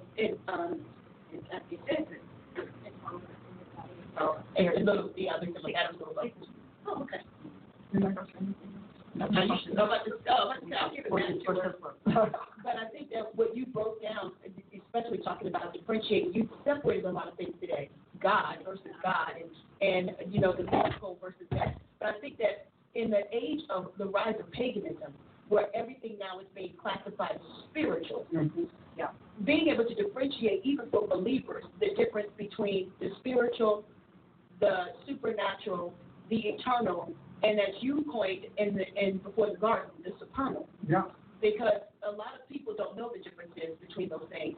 And so how will we be able to classify that so that the distinction can be made when they start trying to confuse all of this together? Well, to me, right now, the beginning of it is the Bible. I can tell you, I've read about, 14, 15 of them. My daughter will tell you, I've got 14, 15 Bibles. Yes, different versions and stuff. I've read about that many, but you pick it.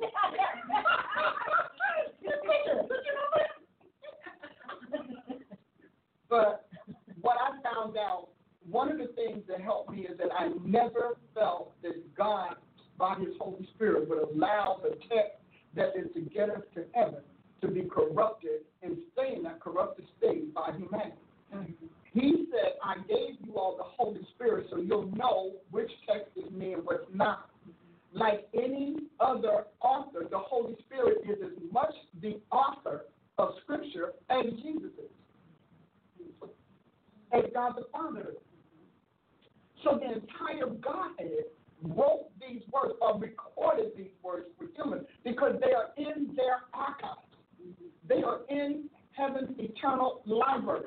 One day, I was, talking to the Lord, and I was saw myself in his library, but then I don't need the one that everybody up there can have access to, because God does the differentiate and also closes off various revelations in the cellular life of his creation, and even in the cellular life of those that are in his word. So, go ahead. Go ahead. So I'm in this library, and I look at the walls. I've never seen wood like this. And they are a shimmering olive green. And I knew olive represented the anointing and all of that. And all of a sudden, everything that God wants me to get, I get because he puts it in your cells. Remember, he puts it in. It's part of it. Becomes just our memory because it has a time to come forward. But even your memory is made up of your cellular stuff. So one of the things that I know is that every time I would read, like I would get certain Bibles, and he'd say, don't get that. That is not me. And I was like, but everybody likes it. Because, when I was young, I kept telling him what everybody liked because I thought that mattered. Early days. Didn't flesh him. It did not inflesh him.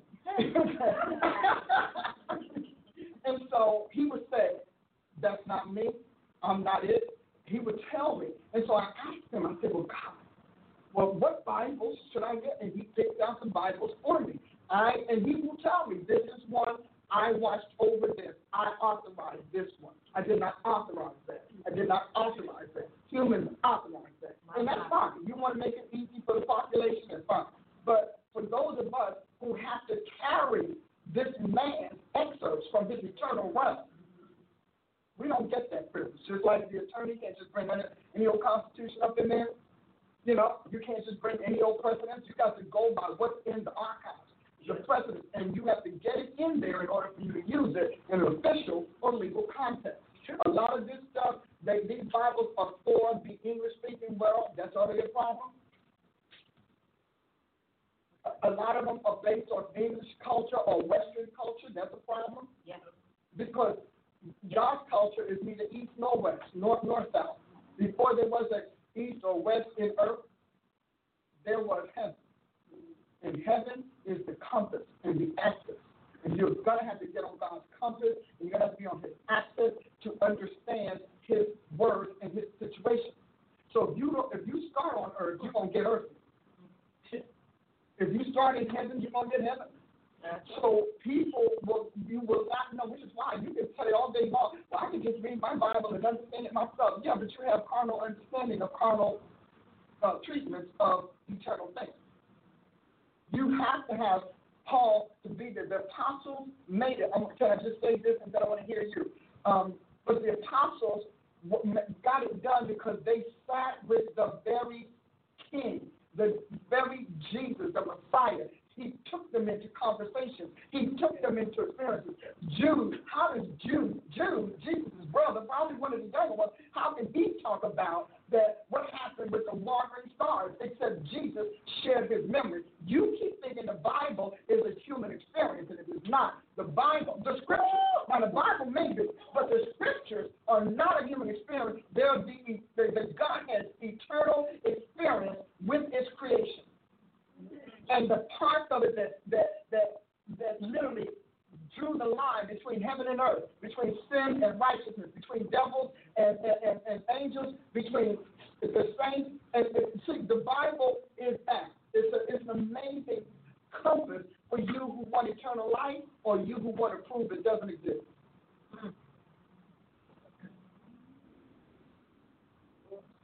She got blue on this thing. Did you all? There's almost no white. Yeah. Well, I think that some things to everything. First of all, we're digesting this, okay? So, praise God.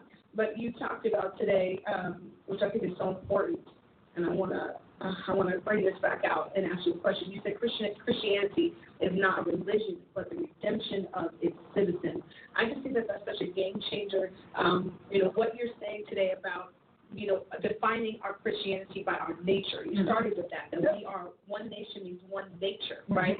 So we are completely changing then the paradigm for what we consider Christianity, what it's been considered. My question is this the future? So in other words, apostles they craft the next generation of God. So in other words, are we moving towards this where it really we start to be more defined by that DNA, if you will, and kind of, I know we don't have a lot of time, but speak to that just a little bit, because I think that you're catapulting us a little bit and opening up our eyes to what God is moving with and what the next wave of Christianity will be, what will look like. I just wanted you to speak on that a little bit as a God. Oh. Yeah.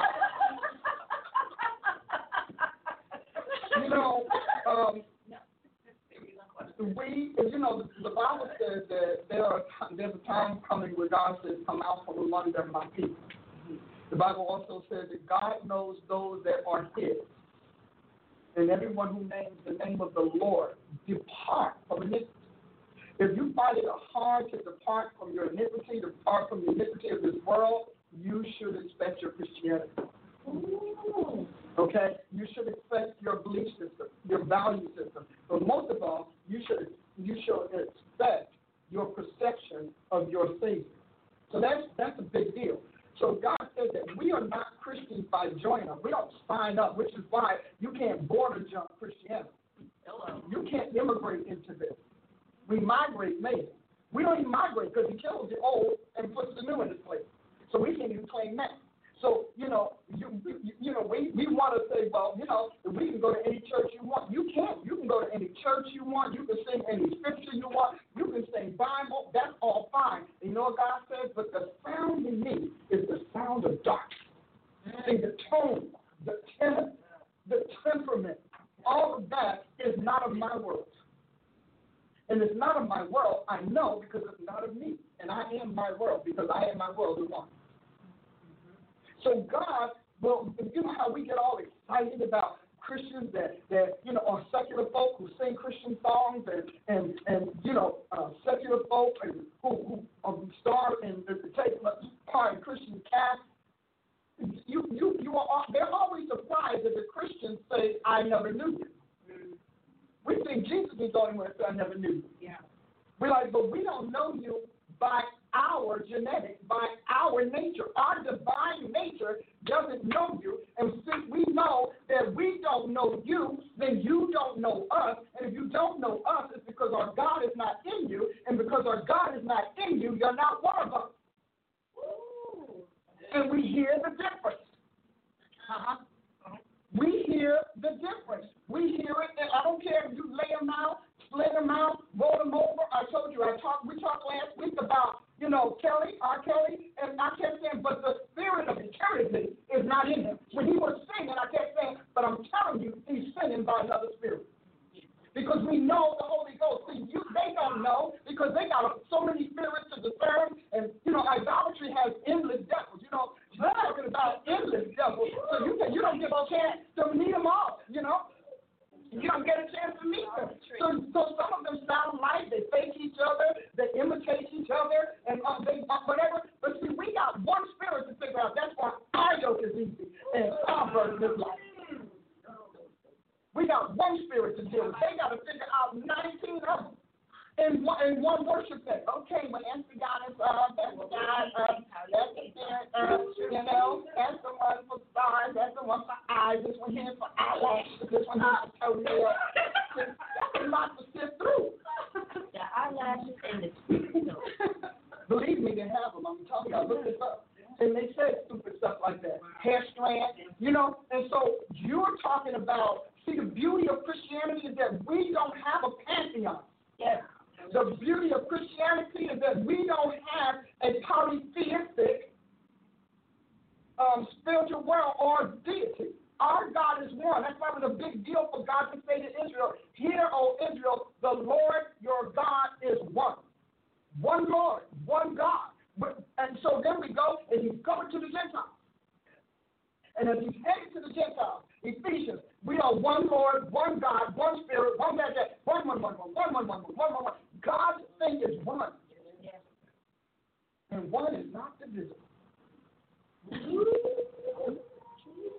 In order to do that, you got to add another one, at which point we've got two. Now we can divide. So God, for us, keep going. Just don't look it up. Okay. It was really hard. Guys, I really wish you were in the studio with me today. They're looking at it. They can't because they're broke. This is like slapstick, you name it. So understand that when someone starts to tell you there's God plus, that's idolatry. That's a pagan.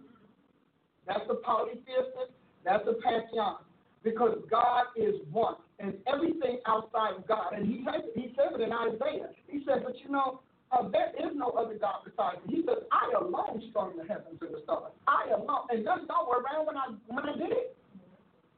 And so he says, I am it. What I like about it is, I think it's Isaiah 44:26, one of my favorite ones. If I get it wrong, some of y'all will put it up on the screen for me. But he said, but you are my messengers,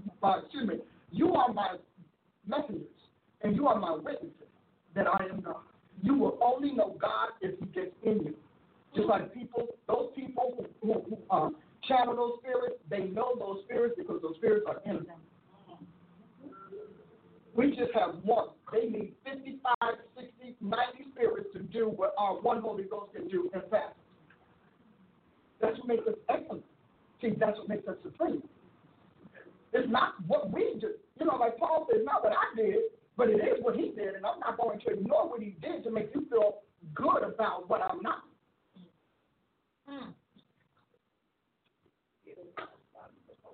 I love this man. And he knows it. I love our God. He is a sugar pie Jesus. He is a honey man, and he's bold. And God's really fearless. First of all, God sees everything. And so when you think about making the difference, when the plus comes up, you need to flee. Don't you think that there is something in everybody's religion? No. Satan came from God's world. He's going to have pepperings and sprinklings and we call it sprinklings of his world, right? Because he has nothing of his own. The only thing he took out of heaven of his own was the lie and murder. So you can take your lies and you can take your murder. But all of this other stuff that he's trying to miscegenate into the body of Christ, He's trying to fuse so that we get this hybrid. Hybrid is them. They need a hybrid because God stripped them. God stripped them. Did you want to say anything else? Did you want to say one more thing and then I just thought about that. So that explains the Tower of Babel. And then how, what God did to Pentecost and Holy Ghost. But if they were stripped, that means they need that collective power of each individual spirit to make just one cosmic move that God was able to do, obviously the totality being the author. Yeah. If you never think about the fact that Satan's power had become that diluted. Yeah. The more people that God removed that came on the planet, the more, because we used up it, and that's a very good statement, but then you would make that statement, And so, but the truth is, they need the one. Why do you think we are going pictures instead of words? Why do you think Google is pushing it? Because each one of them want to be the one that pulls it back together again. Now, the sad part about it is because, see, a lot of us, we want to get nervous and all of that. And I did a couple of times, and God said, I need you to know I'm God. He said, I've seen this before. He said, you all don't know the world that I drowned.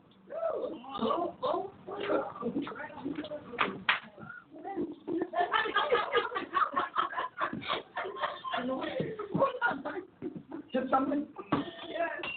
For everything today. He said, you don't know the world that I drowned. The flood took out a planet that thought it was like mine.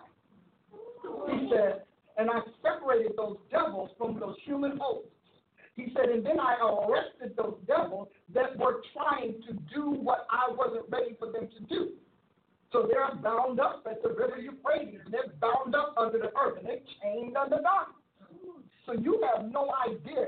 These people think it's the best thing. God, there was a reason why they thought they can build a tower. They remembered it. Their fathers passed it on. Their parents passed it on. There was once a time that the angels could come back and forth and they could do this, and if the sun hit off, what do you think all these relic things are about? We don't know. Tell me like that.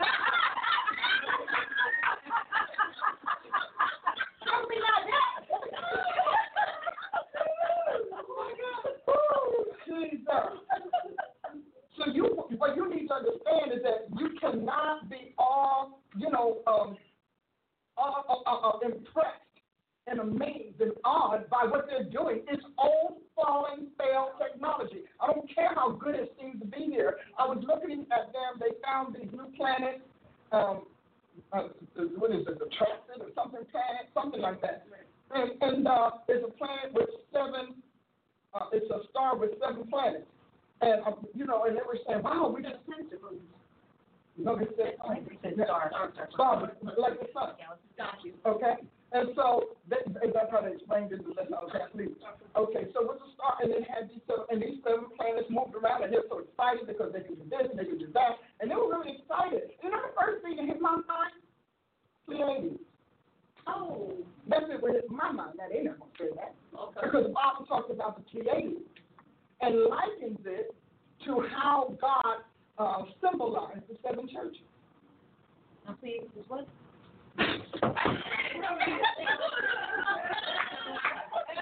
It's actually something like that the early astronomers found, but then it got discredited when they wanted to discredit everything church. And so, because they likened the 7 churches to the Pleiades. And so, and it's in June, and you got to dig it up, but it's in there. Right. But, and I know, guys, I know that I teach you a lot, and I know that it's very involved, and I won't, question that it's complex, but we're getting eaten alive by folklore, by devil lore, by Satan lore. We're getting eaten alive by witches and warlocks and whatnot who are operating on our vacated powers and potency and our abdicated authority. And you abdicated because like anything else, the church ran its course, and then you started sitting in boring churches with leaders who didn't know anything, and discovered that they didn't know anything. Well, it's the truth. It took me 30 years to get this. This is not a put down. I promise you, they were, as many of them were as genuine as I am today. It took me 30 years of hibernation. This is hibernated doctrine. Hibernation. I had to go underground in order to do this. You know, many of you all say, but if she told this, why we don't hear it? I had to get it. You know, you have to come off the scene to get pregnant. You don't get pregnant on the run.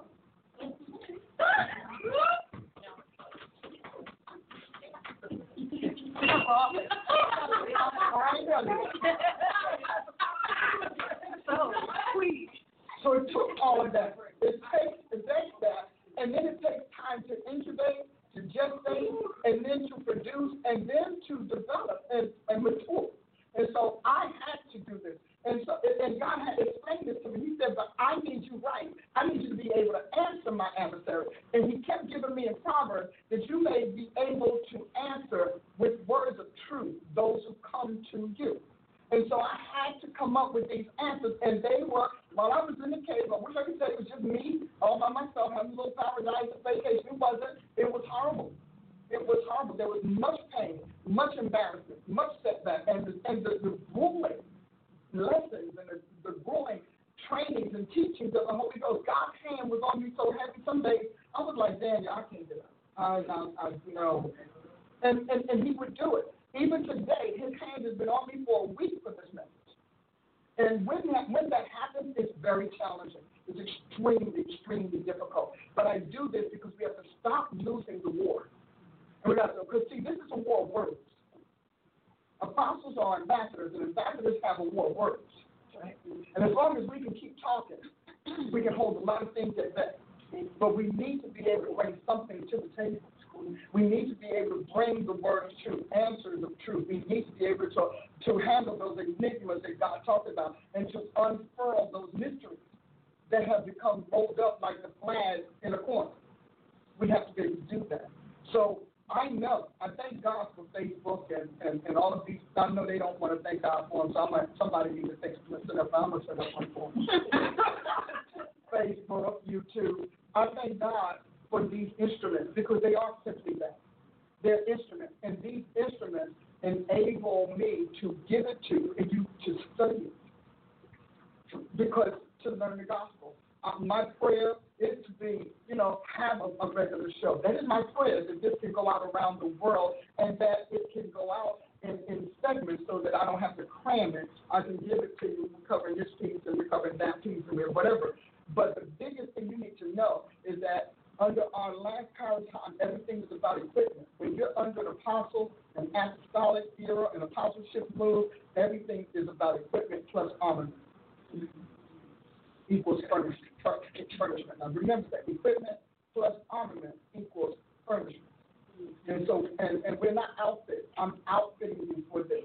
I'm furnishing you with the outfits you need to take this thing for Jesus Christ. And so I know it's complicated, I know it's difficult, but I really believe in my heart. I really believe. I know I'm going over, but I'm purposely. I'd already purposed in my heart that I would hit some things. But I really believe in my heart that the body of Christ is not as stupid as so many people want us to think. We got to give it to you like this. I got to give it to you in baby this. I got to give it to you in water drops. I got to give it to you in the eye drop. I got to give it to you like this. How insulting. Aren't you tired of being insulted? Aren't you tired of being demeaned and diminished? You hold down powerful jobs. You handle your life. You do trainings. You do some mighty things. But when it comes to the God that saves your soul, who walks and talks in you as he promised, all of a sudden you need nothing. Chips, slivers, drips. Come on. I think we're better than that. I think we're better than that. And I think it's time for them to meet the true Christian of Jesus Christ, the true new creation, that model that was born in the heart of the earth. It's time for them to meet us, and to meet us as the Lamb of God and the Lion of Judah. And that's my prayer. Hallelujah.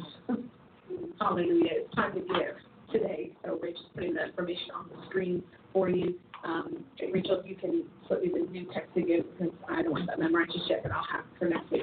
But we're going to give you the new text to give, and then Cash App is Dr. Paula Dr. Paula Price, and then you can do paypal.me/Dr. Paula Price. This is thank you. This is one of the most important parts of this program. The new text to give 918-203-6625. 918-203-6625. I'm going to say it one more time, 918-203-6625. It's a new text to give. If you were formerly using our old text to give number, we would like you to switch to this one. Powerful, powerful message today. Well worth the seed. And two, sow today because we want this to multiply. We need this to multiply. We need to be able to get this out to more people. So sow today for that reason, and all the 3 ways to give are on your screen. Well, I thank Dr. Corey. Go ahead. I know you have something.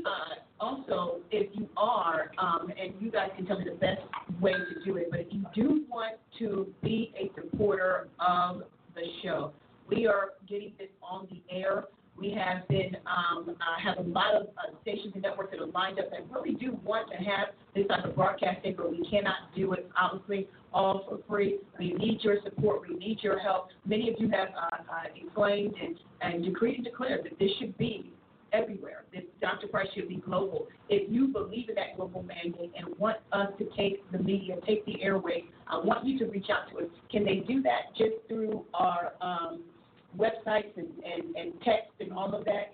Okay. So just go ahead and email us and contact us. I'm not sure which the best one to announce here today. To the contact page on the website. Okay, the contact page on our website is www.drpaulaprice.com, www.drpaulaprice.com. Reach out to us and say, I want to be a part of the media campaign, because we want to reach out to you, and it's going to take us collectively coming together. You may not be able to replicate the words and the knowledge that she just espoused here today, but your donation, your support can help get it there.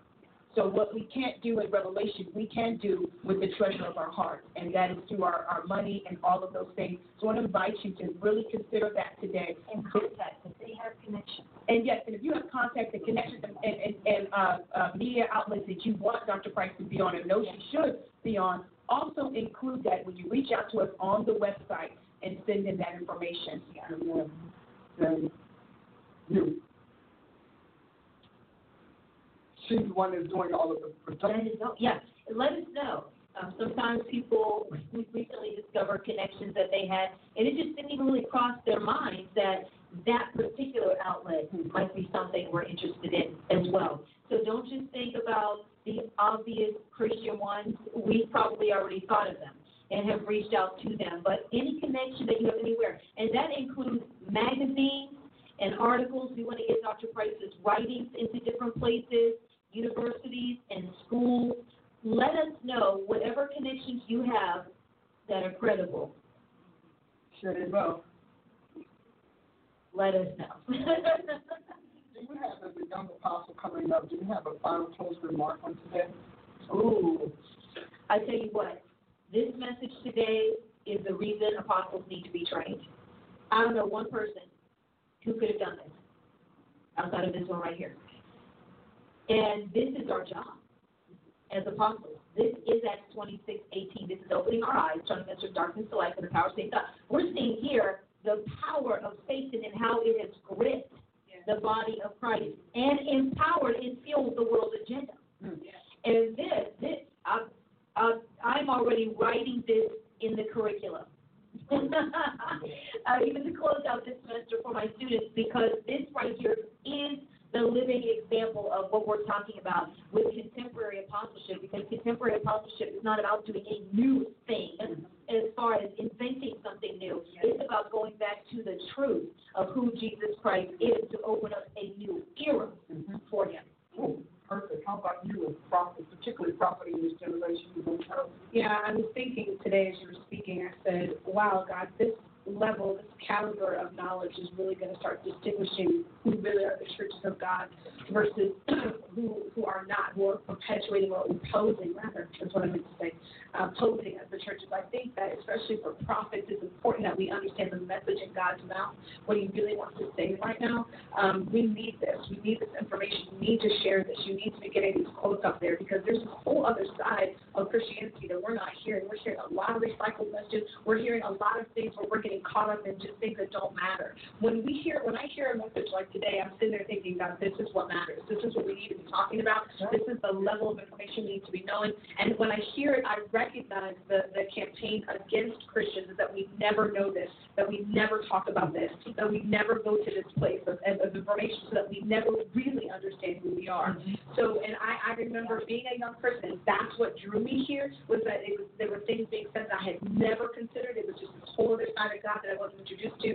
And so I think it's really powerful and important for us as prophets in this generation. This is why prophets need to be paired with apostles. This is why we need each other, and we need to understand that. And why you've even taught before that contemporary prophets, that we cannot do our job without apostles. This is why, because we have to understand what God is actually running with, so that we know as prophets what to proclaim. So this is really powerful. Today was just okay, so make sure that you're sharing this, hit this share, and then go back after this and start a watch party so that people can watch it again and again. How about this? Well, I'm going to post it on the page for Wednesday Words because I think it dovetails off of what we talked about yesterday. We kind of did the first half of the show. We just asked people to list the types of things that they had heard about Christianity over their 20, 30 years of being saved, and we we're able to see just from that smattering or statistics that we could get from our metrics, I would say, from that room, that what prophecy is saying is so true. The campaign against the truth about who we are, to go back to something you said earlier, anesthetize or even nullify our power in the planet and God's power in the planet. And I think it goes back to what you said last Sunday. We've got to stop preaching his narrative. And most of us don't know that that's what it is, because this is being concealed, this is being hidden. And, us doing the series on Prophet Circle about the false prophet and realizing that prophets are literally prophesying falsely, because we are fighting with God's enemy and adversary, because we don't have the revelation and the insight of the truth, which is why us being paired with apostleship, you need that present tense word, that what they call that rhema moment, but that has to be paired with that legislative, that governmental, historical foundation that literally grounds what God is doing right now. I think a lot of prophets are picking this up in dreams and visions and no biblical articulation. And some people are even being shut down and told to be quiet about speaking on this live, because we can't do this, like you said, that womb. I love that. Okay. That hyphenated research and revelation to literally root and ground what God wants to say to this generation.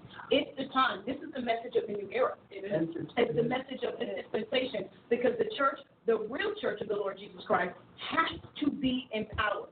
We cannot have the messages of the puny and all of that. Those are false messages literally false messaging going out to the body of Christ to depower us, make us feel like we're weak, we're only human, we're imperfect. You said a lot of some things back to that. All of that, depowering us.